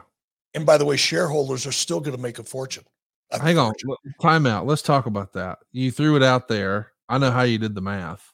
Explain to everybody how you did the math. Vince doesn't have to buy out his own shares. He only has to buy the outstanding shares. There you go. So you see how many total shares there are. You see what Vince doesn't control. You figure out a price per share, and then there's your buyback. And the result is a number, I think when you and I did the math off air, it's like 3.9. We'll round it up. It's $4 billion, right? Yep. Now, does Vince have $4 billion in his back pocket? No. Probably just like the Khans. No. Who knows? But he can get it. I doubt it. But does he have $1 billion of his own money? Or what if? This is a what if, folks. Do not take any action based on this scenario because it's a wild ass guess. But it's possible. What if Vince decides, I want to do this and I don't want to take on any more partners than necessary unless it's strategically opportunistic? How would he come up with the money? If he doesn't have the cash himself, how would he come up with the money if he doesn't want to take on too many partners? So you're saying if he doesn't just want to go to the Saudi investment group and say, give me this for X number of shares. Well, listen, I'm just guessing. I'm going to play the game that you're laying out. Based on what we've heard, WWE scrapped the network because they did a licensing deal with Peacock. And then WWE scrapped doing their own merch and did a licensing deal with Fanatics. And. It feels like everywhere you look, there's a new licensing deal. So are you going to say maybe there's another thing he could license for a bunch of cash? Or spin off? What if he sells the rights for this? He basically sells a streaming platform. What if he sells it? He can do it. I don't know what it's worth. We know that there's an office building that's going to be vacant this year. Right. There's another asset. So he could spin off an asset that generates enough revenue for him to be able to take the company private in addition to his own money, or maybe a minority stakeholder like Endeavor or somebody else. It's a possibility, folks. And it, again, under $4 billion, he doesn't have to bid. It's not like going to the Barrett-Jackson auto auction. He doesn't have to bid against himself. He doesn't have to buy out his own shares. He only has to buy outstanding shares at the current stock value. And that right now would be under $4 billion. Wouldn't be that hard for him to do. Let's talk about this. We alluded to it earlier, the Amazon deal with the NFL. In case you hadn't paid attention to that, maybe you're not an American football fan. We are a global product here. It's $1 billion a year for 15 Thursday night games a season. So they're paying $1 billion annually for 15 games, 15 Thursday night opportunities. Some of those games are better than others. Some of those games did better than others, but still it's $1 billion for 15 games. That to me, and again, as you said, we're comparing apples and oranges here. The NFL is obviously a much bigger deal domestically than WWE. However, I would go so far as to say the WWE has a really strong draw internationally. I'm not saying it's greater than the NFL, but I'm saying as crazy disparate as it might be here in America, there's probably other corners of the world where they're much more familiar with WWE than Tom Brady. Yeah. So I'm saying all that to say that is proof that there is a ton of value in content. But I am curious if you think, I mean, do you really believe in your heart of hearts that $4 billion is attainable? And I assume you're saying not over the course of a year, but maybe you do a 4-year, 5-year, hell, a 10-year deal, whatever it is, and you come up with some number, some value, right? I don't know if it would be the streaming platform or any other asset or business unit that could be spun off. I'm just saying it's a possibility. It's possible. That's it, man. It's just a possibility that I don't think, based on the coverage that this situation is getting, that people aren't realizing or thinking about. Again, I think so many people that are writing about and talking about this situation, they're positioning it as it's an auction, and it has to go to the highest bidder. And there are so many terms and conditions that Vince could include in that offering that would give him the ability to manage what deals have to go before the board. He has so much more control over this process than people realize. I don't know. The question is then, it's a general question, is, are there assets within WWE that could be spun off and sold to another entity that would allow Vince to help fund taking the company private? And I think the answer to that is yes, it could happen. It's how he could raise the money without having to dig into his own pocket and liquidating his own assets or taking on too many partners. I'll tell you this, you don't have to liquidate any assets at campermax.com. CamperMax specializes in max discounted pricing on travel trailers and fifth wheel RVs delivered anywhere in the lower 48. You heard me. You can get a travel trailer or a fifth wheel delivered to you. You can go do your shopping from your office, your cell phone, or your couch. So why not click or call and find out how easy it is to start enjoying that RVing lifestyle? Now, how easy is it? Well, the CamperMax discount will fit any budget, offering easy financing with extended terms. It really is just too easy. Visit campermax.com or give them a shout, 256-320-7033, and be sure to let them know that Conrad sent you. These guys are personal friends of mine for a long, long time. Rod Wagner and his crew are going to take great care of you. They've always taken great care of me. If you've ever heard of me or my crew going to a pay-per-view or a convention or something like that and rolling up in an RV, my man Rod made it happen, and he'll make it happen for you at campermax.com. Don't forget there's 2 X's in CamperMax. It's CamperMaxx.com. Campermax.com, and let them know that I sent you. Get that friend of a friend discount. Hey, let's talk about the board again. I know I keep coming back to it, but listen, I know that there's a lot of fans concerned about, hey, if Vince comes back, what does this do for Bray Wyatt? I'm not saying that doesn't have value. I care about what happens to Bray Wyatt too, but I think long-term, Bray's going to be okay. The board changed a lot. Vince took 3 folks off of the board, Dillon, Speed, and Wexler. 2 others, Lahoud and Singh, quit because they were adamant that Vince shouldn't be back. So we had 5 departures, and then, of course, 3 new ones coming in. George, Michelle, and Vince all back. But still, Singh, as a reminder, is the guy who ran the board's investigation of Vince McMahon and his behavior last year. Speed was a key player in that. They're all gone. And in my head, he has a fairly amenable board now. But boy, I think you called it last week, the palace intrigue exists. And there's a lot of people who are wondering, what does this mean for Hunter and Stephanie and Vince? And a lot of people believe that Hunter and Stephanie are directly opposed from selling. They like things the way they are. If Vince takes it private, he can kind of do with it what he wants. Let's just talk through that. If Vince is successful in what you believe and I believe is the end goal of trying to take the thing private, what would, and boy, I hate to say it this way because so many parallels have been made to the television program on HBO, what would the succession plan look like in your opinion? And I say in your opinion because I want to state in a loud and clear voice, you and I have no inside information. We haven't talked to Vince. We haven't talked to Bruce for that matter. We haven't talked to Hunter. We haven't talked to Stephanie.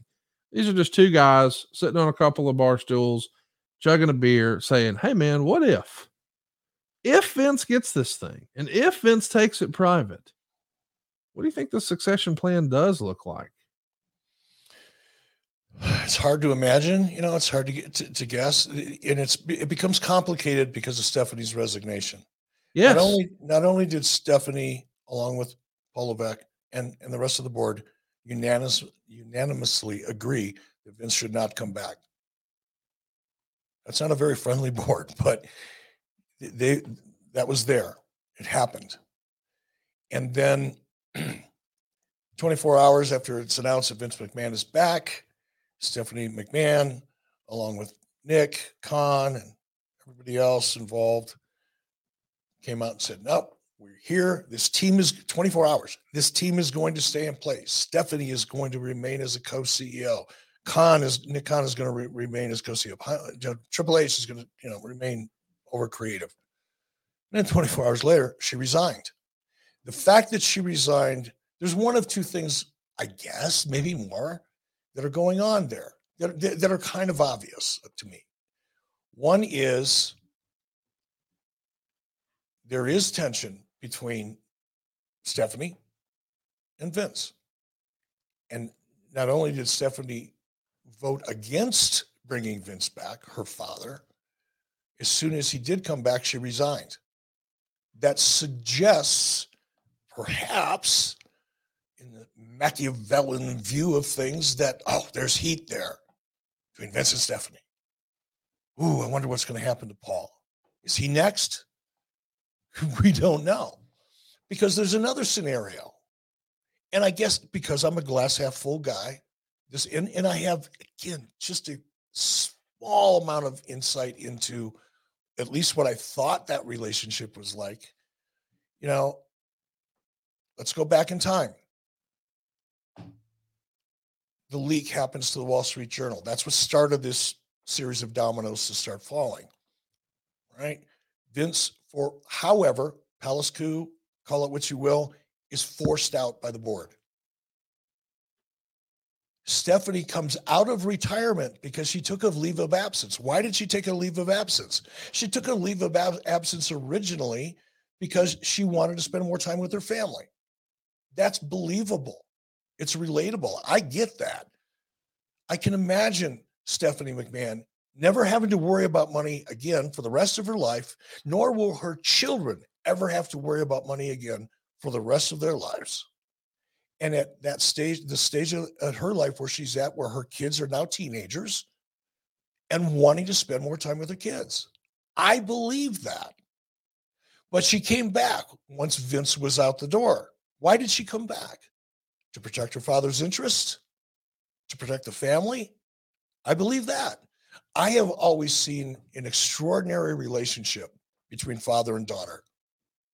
Genuine love, affection, and respect. That's what I saw every time I saw those two together. To the point where I almost found it admirable. It was like, wow, that's such a beautiful thing. To have somebody as competent as Stephanie, and she's very competent, who has been brought up in that industry and has such a relationship with her father that allows her to grow in that business and eventually become a co-CEO. I love that. And I admired what I saw. Now, I didn't see what was going on behind closed doors in private. I never went to a family barbecue. I didn't get invited to Thanksgiving dinner. I don't know. I only know what I saw, and what I saw was reflected love, respect, and confidence. So I could see why, even though Stephanie may have wanted to spend more time with her family, once Vince is out the door, she's going to come and take that role to help protect her to watch her father's back, essentially. And run that company in his absence the way he may have run that company in his absence, operationally now. I believe that. I want to believe that. But I also keep the door open for the fact that there's something else going on behind the scenes that I'm unaware of. And if that's the case, I don't know what's going to happen to Triple H. Nobody does. again, as I said earlier, I think regardless of whatever drama that has taken place over the last 4, 5, 6 months, that may or may not have included Triple H. I don't know. But let's just play fantasy booker here and say, yeah, there is. Fact is, Paul Levesque's doing a great job. And in my mind, from Vince's perspective, that supersedes how he may feel about anybody. Or maybe you take Stephanie's departure at face value. If you believe, like I do, that she came back to protect her, to watch her father's back and run that company in his shadow, I guess, lack of a better way of saying it. You could take her press release at face value. She went back into, we'll call it retirement, because she knew with Vince there, she didn't have to watch his back anymore. That is so plausible. And we tend, because, me too, we tend, because we're wrestling fans and there's always the story behind the story, right? Yeah. We tend to lean into the Machiavellian perspective of what's going on, and people buy into that so easily because of the nature of the product and the personalities involved. It's an easy thing to do, but I refrain from doing that. I acknowledge it could be true, but I look at what I know and what I've experienced, however brief or not it was. When I was a talent in WWE for 4 or 5 years, I watched that relationship every Monday and once a month on Sundays. My impression was, I didn't kind of think that maybe there was a lot of respect and confidence there. I know there was. We don't know. It'll play out. We'll find out, won't we?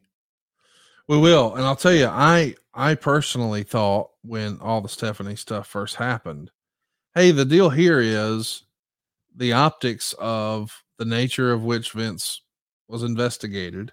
The optics are good if there is a female lead, and it's good for investors if the last name is McMahon. I thought we checked a lot of boxes, and I felt like she was just there to sort of do her dad's bidding and be a placeholder and be his voice and blah, blah, blah. I'm not saying that's what it is, but that's certainly what I thought was happening.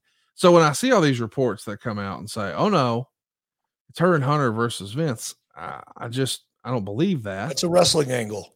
That is a wrestling angle. And then this is worth mentioning too, right after she steps down, and this is worth mentioning too, when it happened back during the summer, it was a leave of absence. Now it's a resignation. Those are different things. Leave of absence implies I'm coming back. Keep my spot ready for me. Resignation, and even her statement, I'm just a fan now. She wound up getting surgery here in Alabama, where all the WWE superstars go, in Birmingham. And she made sure to put that out there and mention that Triple H was her caretaker. Boy, that just got people buzzing even more. And again, you sort of called it Machiavellian. My brain started saying, this is all a show. I think that could be true. Yeah. That could very well be true, couldn't it? Because everything else that we're seeing publicly in social media or in legitimate mainstream media, all that information has been anything that's what appears to be inside information is nothing more than an orchestrated leak. So we don't know. Yes. And that's what I encourage people. Look, this is fascinating. I love it. I haven't hardly been able to sleep for the last week because I'm fascinated by all this stuff. There's so much going on, and it's hard not to be absolutely fascinated with it if you've actually been in the business, or even if you're just a fan of the business, right? But what I really want people to understand is whether you're listening to Conrad and I right now, or you're reading things on the internet, nobody knows shit. Yes. They're all doing the same thing that we're doing right now, which is guessing and speculating. The difference between what everybody else is doing and what you and I are doing is we're looking a little bit deeper than the wrestling angle or simply repeating what other people are saying and then putting our own personal spin on it and pretending that we know what's going on inside of the mind of Vince McMahon. That's for you, Brandon Thurston, or Dave Meltzer, because he's a surrogate and he hates WWE and he hates Vince McMahon, and he's going to spin it because of his own personal biases. Everybody's guessing, and people are listening to the show. And I'm sure when this show hits tomorrow morning and it makes it out to the masses, there's going to be a lot of people that are suggesting, oh, Eric Bischoff's defending Vince McMahon. I'm not defending anybody. I'm never going to go to work for WWE again. I don't want to go to work for WWE again. I'm never going to go to work for AEW. I don't want to go to work for AEW. Doesn't mean I may not show up for a TV appearance here and there at either one of them someday, but it doesn't. I don't want to work for anybody. I'm happy as fuck right now. And I don't want anything to change that. I'll do other things that I'm excited about. I was so excited yesterday morning, I had to jump in the shower to keep my hair from catching fire because there's a lot of other things going on in my life. But I'm not willing to do what everybody else that's covering the story in the wrestling universe, at least, which is taking the most cynical, dark, Machiavellian view of it. I would rather spend the time learning and understanding the process to give me a better feel for what might happen than simply regurgitating nonsense and wrestling angle mentality. It's going to be something we're going to talk about for a long, long time. I want to do two more things, and then we'll put a button on this. I want to ask, well, I know you got some other business you want to tend to, and we'll certainly do it. Number one, you said, I think he could take the company private as soon as the end of this month. Is that your real guess as far as the timeline? Do you think this is something that happens? You know, let's do it NFL style. It's NFL playoff season, so there's over-unders right now. Would you say it happens?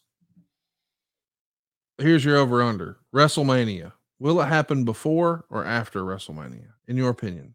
If we're right in our speculation, based on what we think we know about Vince McMahon, and he came to the table with a plan, I think it could happen before. I think Vince McMahon could show up at the 30th anniversary of Raw. I don't know that he will or he won't, but you asked me, is it possible? Yes, it's possible. Probable? I don't know about that, but it's possible. Right. Here's the other. Meltzer would write, analysts have noted Comcast, worth $164 billion, would have the capability of pulling off a deal that analysts are estimating would cost $7.4 to $8.2 billion, with others saying WWE is hoping for $8.5 billion. The idea here is they're trying to, allegedly, they want to be more than double what the UFC got, which sold to Endeavor back in 2016. And you certainly look for comps, you know, when you're comparable sales, when you're trying to sell your house or your multi-billion-dollar organization. Do you believe Vince? I guess we should add context here. The market cap for the company right now is around $6.5 billion. So to get $8.5 billion is $2 billion above the market cap right now. Do you think 8.5 is realistic? Well, let's just answer that first. Do you think 8.5 is realistic? I mean, I saw some idiots saying, well, they're going to get 20 billion from the Saudis. And I realized that the Saudis got more money than they know what to do with, but they're not dumb. Yes, they spend and they overinvest maybe at times in live golf and things like that. But the idea that they're just going to go willy nilly. Yeah, we'll give you 4X. I just don't think that's real. Do you think 8.5 is real? Is that the number? Higher, lower? I am not a market expert by any stretch of the imagination. I don't play the stock market. I'm not in the merger and acquisition industry. I don't know. Here's what I do know, because you don't have to be in the stock market or be a market analyst to realize that mergers and acquisitions have basically shut down since fourth quarter of 22 or 21, whatever, 22. Let's call it 22. You know, multiples I've been involved in discussions where multiples of 7 have been discussed for certain products and genres, for example. Those days are over. So I don't think, because mergers and acquisitions, nobody's paying premiums right now. Not right now. 5 years ago, hell yeah. Today, no. I think those numbers are all just a bunch of people throwing numbers around, trying to sound smarter than they really are, trying to pretend they know things they really don't. No, I don't see that. I really don't. It's crazy to say this out loud but you and I both know this is true. Timing is everything in business, in life, but especially in business and these sort of deals. And had this been a conversation a year ago, 18 months ago, it was a much different economy for these sort of deals. But I think whoever is going to invest is ultimately going to take that long-term look, much like Amazon did at the NFL with those 15 weeks. And hey, maybe you're ready to take a long-term look at saving some money. SaveWithConrad.com is the place to be.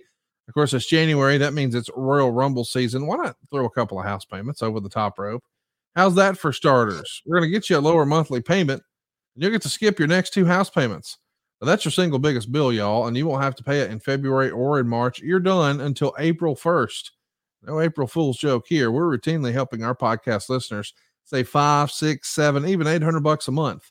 If you're looking to lower your monthly payments, get rid of that Christmas credit card debt. In fact, get rid of your credit card debt forever. SaveWithConrad.com can help. You see, all of a sudden in the last couple of years, your house is worth more than ever. And if you have outstanding debt, it's up to you how to pay it back. Well, the interest you pay on a credit card is not tax deductible. The interest you pay on your house is tax deductible. And don't even get me started on the rates. What's your rate on your credit card right now? 19, 29%. So if you could pay a fraction of the amount of interest and get a greater tax deduction and lower your monthly payment and skip your next 2 house payments, that sounds like the biggest no-brainer in the history of the world.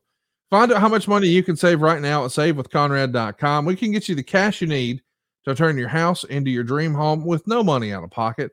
Maybe when you first bought your house, you thought, hey, one day we'll put some hardwood floors in here. And hey, one day we'll put a new bathroom remodel in with a rain head shower and heated floors. And maybe we'll get one of those outlets behind the wall so we can get a washlet like Eric has so he can get a clean butthole. SaveWithConrad.com can help you do all of that. NMLS number 65084, equal housing lender. And hey, y'all, check this out. We got an A+ rating with the Better Business Bureau. You can look that up. And while you're at it, check out our reviews, ConradReviews.com. There you'll find more than 1,000 5-star reviews. Our average rating is 4.72 stars, including this 5-star rating that just came in from Jason. Jamie was very pleasant to work with and made the process really easy. Folks, saving money is easy when you go to SaveWithConrad.com. Eric, I know you started this program by talking about Dave Meltzer and you almost got sidetracked, and I convinced you to just hold back and let's just do it at the end of the show because I did want to talk about the WWE thing and now this. Because something came out over the last week or so that got a lot of play in certain circles. David Bixenspan, a friend of the show, has done some work for WrestlingInc.com, and he pointed out that Dave may have gotten a story wrong. And I think you've taken a look at your social media feed. It feels like you've had a little fun with that. Not only have I had a little fun with that, but what's really cool about it is I've gotten more views in the last 24 hours than almost as many views as Rampage got. How about that? Oh, okay. Let me pull it up here because I can't remember what I said. But at E. Bischoff on Twitter, you can see all the goings on at E. Bischoff on Twitter. rather than read it, but you know, basically when I saw that article and I read it before I commented, Meltzer didn't get anything wrong. He was duped because he's a stooge and he's what I call a useful idiot. And I've known it for 30 years, but until David Bixenspan wrote that story on Wrestling Inc. And I encourage anybody who hasn't read it to go read it. So if you're a fan of Dave Meltzer or you read his dirt sheet, read that story, because that story is a smoking gun example of what I've been saying, what Bruce Pritchard has been saying, what John Layfield has been saying, what anybody that's been in the business who knows has been saying for decades. He's a fraud. He takes whatever information anybody will give him. He doesn't double check anything. He doesn't try to get confirmation from multiple sources. If it fits his narrative, he prints it. And in this case, he not only printed it, he copied it and pasted it. And after I posted that, and I think I've got about 325,000 views right now and close to 3,000 likes. I mean, after that story broke and I reacted to it, I had other people giving other examples of how Dave will just take whatever information suits him at the point in time, whatever mood he's in, and will either repeat it or copy and paste it. It's just such a smoking gun example of who this guy really is. Now, you can like Dave personally. You've often said if I ever hung out with him, I might actually enjoy being. He might be a great person to hang around with and talk about wrestling with. But if you're relying on his opinion or his inside information, you're a fool. He is a first-class con man. He's conned so many people for so long into thinking he has sources. The only sources he has are the people that are going to use him to spin whatever narrative they want out there in public, because he knows he's enough of a stooge not to double check anything, not to verify anything, not to get multiple sources on anything. He's lazy, he's sloppy, and he's a useful idiot. But hey, if you have fun reading the sheet, by all means, continue. Just don't take it seriously. Well, and see, that's where I kind of land. I like Dave personally, and I like to hear his opinion on wrestling because he has watched a lot of wrestling. So as a wrestling fan, I'm not going to call him a wrestling executive, but as a wrestling fan, he's seen a lot and has some interesting opinions or at least interesting to me opinions. So I've always read the Observer, understanding that by its very nature, it is sort of like the National Enquirer, where it's not a deposition. It's not just the facts, ma'am. There is some speculation. There is some rumor and innuendo. There is some guessing. And some personal bias and agenda. You cannot leave that out. Of course. Because let's be clear. His match rating system is always his opinion. And he's always said it was his opinion. Let's make a real estate analogy, just because that's what I'm familiar with. You have an appraisal that will give you two costs. Most of the time you have, hey, what is the cost of the construction? Like, what is the cost approach for this value on this home? And then there is the sales approach.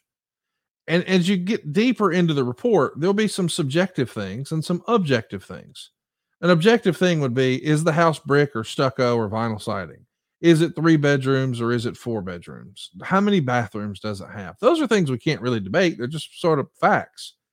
But hey, what is this house worth? That's where it gets really subjective, because we could go get 5 contractors to quote us kitchen remodels and we'll get 5 new numbers. It's not as if they're all going to hit the same number. So it's just like your opinion, man. And that's kind of what Dave offers in the Observer. So I've always viewed the Observer as it's entertainment. It's one dude's opinion. He's watched a lot of wrestling. He's kept up with the business for a long time. And here's his information. But if you go listen to Gary Hart or Eric Bischoff or a handful of other folks, they would be proud to point out, well, this was wrong and that was wrong. But I never said, I want my money back for this Enquirer. All of this stuff wasn't accurate. And I kind of view the Observer the same way. And I know that I'm going to get a whole bunch of flack by comparing it to the Enquirer, but I don't know how it's different, in that the Enquirer is a lot of, here's what I heard reporting. The Observer is too. It's not like he's getting direct quotes from these organizations and just the facts. He's talking to folks and then reporting what they told him. And Kevin, I don't mean to interrupt you, brother, but an important point, the distinction between the way you look at Dave and the way I look at Dave is you say, yeah, and he gives you his opinion. No, he gives you his opinion in the form of a fact. If Dave said, in my opinion, I think this is going to happen, much like we're doing here, no issue with that. I'd probably subscribe. But when you start reporting your opinion as fact because you have a personal bias or agenda, now you're just a piece of shit, because that affects people. How many times have we read the information that Dave has reported as fact that's been wrong that actually affects people? That's what people that aren't in the industry don't understand, because unfortunately there are some people that are either in the industry or on the periphery of it. For example, an advertiser or a shareholder or a talent, maybe a talent. Yeah, they're in the business, but they're affected personally by the misinformation and the opinion that Dave Meltzer has that he presents as a fact. That's my issue. And that is why I'm passionate about this. Because everybody goes, oh, it doesn't really matter. Why do you get so upset? Why do you hate Dave Meltzer? First of all, I don't hate Dave Meltzer, number one. But number two, I have a disdain for what Dave does, because he's not honest. You know, here's one for you. How outspoken have I been about CM Punk? Pretty outspoken. Yeah. A lot. Yeah. But I also believe that CM Punk has a bitch.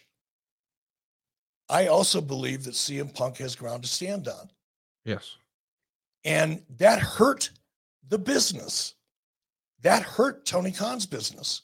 People get upset when I have an opinion that I express as an opinion about what I think is right or wrong about what's going on in AEW, which, by the way, let me take an opportunity here to put Tony Khan over and to put AEW over, because I think the quality of their show, the production values in their show, and the energy that comes along with it has taken a giant leap forward in the last couple of weeks. So kudos.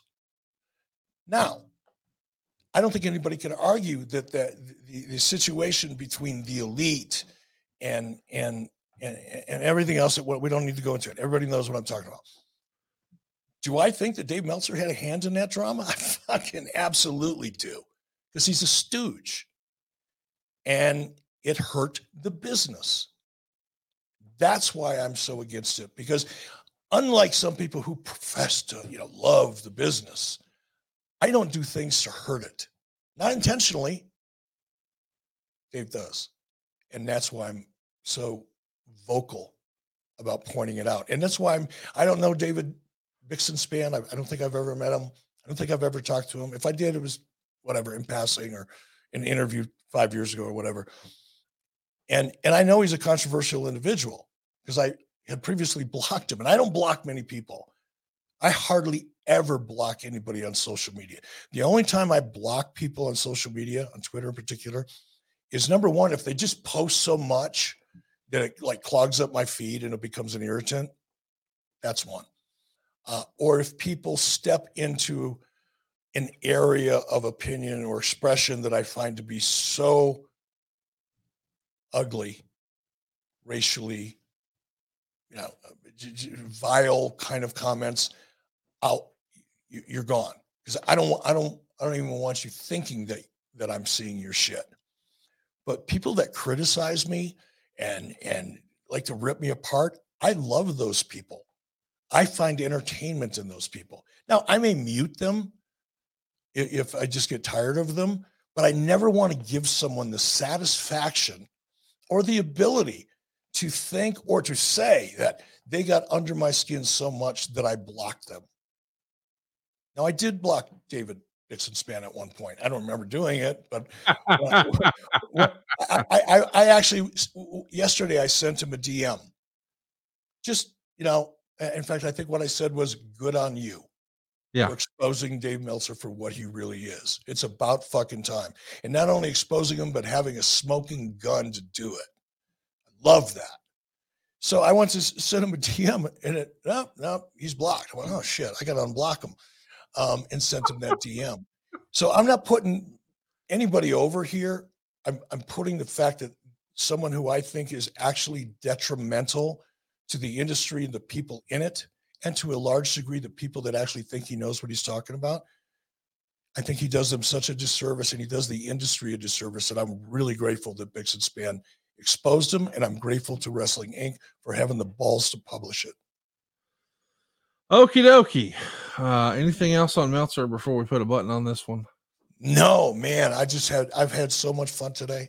Like, I don't really want this to end, but it has to.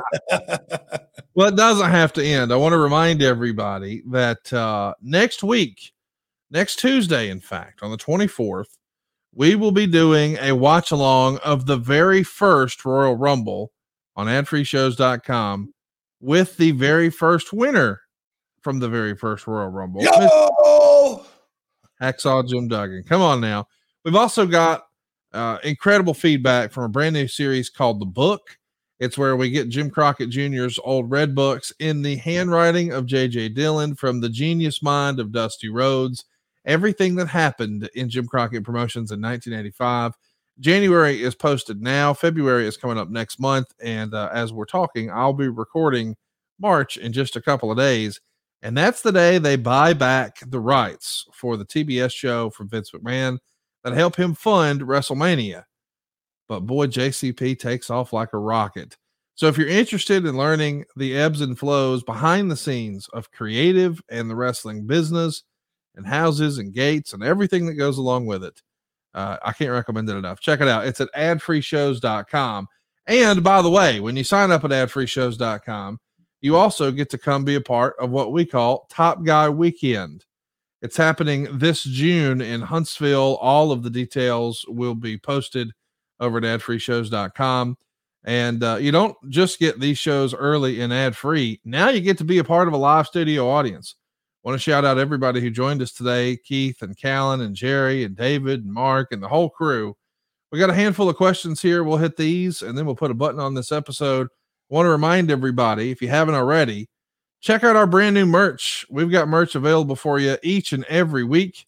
And it's, in theory, we would have a slide now and it would show you the different products that we have and where to get them. Maybe we'll add those in post. I don't know. I would also like to have you go ahead and check us out on YouTube.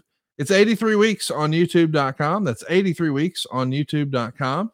We're going to be doing lots of fun little special one-off stuff on our YouTube. Let's jump to it here. We got a handful of questions here for you, Eric. This one's from David. Stephanie has resigned over the next 1 to 3 months. Will we see an influx of other executives and board members following suit? Do you think that's it? Has all the bloodletting finished, or will there be more, Eric? Everything depends on what happens. Does the company go private? Yeah, you're going to see a lot of board members gone because there's no reason to keep them around. Right. But, the answer is we don't know. I wish I could I wish I would allow myself to speculate more than I'm willing to on this topic because it's such an obvious wait and see scenario. Here's one from Jerry. He wants to know if Vince is trying to go private and will be buying back stock. What would happen if the stockholders don't want to sell their stock? Can he make them sell? How does that work? I don't know the details in that, but if he decides to take the company private and it is at a price and a return on the investment to the shareholders, they don't get to vote. The board does, but the shareholders don't. Here's a fun hypothetical from Callan. Suppose Disney buys WWE. How would they address the conflict of interest between Raw and Monday Night Football? I don't think there really is I don't think there is. I mean, there may be a conflict of interest, but I don't think so. Now Disney's not only benefiting from the ratings of Monday Night Football, they're also benefiting from the ratings of a very successful product that even when it's competing with Monday Night Football is still delivering great numbers. Said differently, it's not as if that whenever AEW Dynamite is on TBS that they just don't have any programming on TNT. Lots of corporations own multiple stations, and you're going to have to counter program all of it. But as long as you're watching one of their programs, it's a win. They don't care. Everybody wins. Keith says, no question, but I really want to thank Conrad and Eric for giving us the true details of this whole WWE sale. Well, Keith, thanks for showing up today. Thanks for being a part of what we're doing. And thanks for checking out Eric's brand new book, Grateful. It's available at Amazon.com. Every time I log into social media, I'm seeing screen grabs of other people who are enjoying it.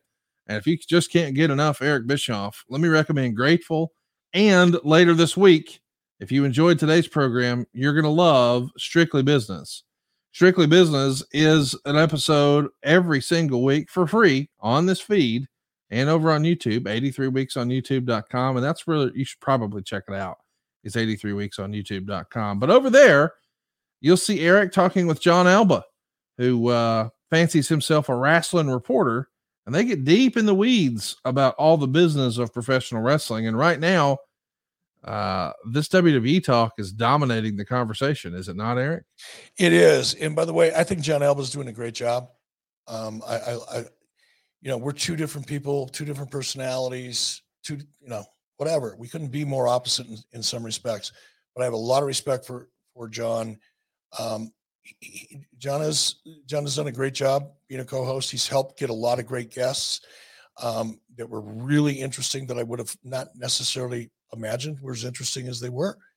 But I encourage you, if you're listening to the show, please subscribe to 83 Weeks and also hit the alert option, because John and I think we dropped 3 episodes of Strictly Business in 1 week, because we'll break it. If something happens at 3:00 in the afternoon, if it's big enough, we'll record an episode at 4.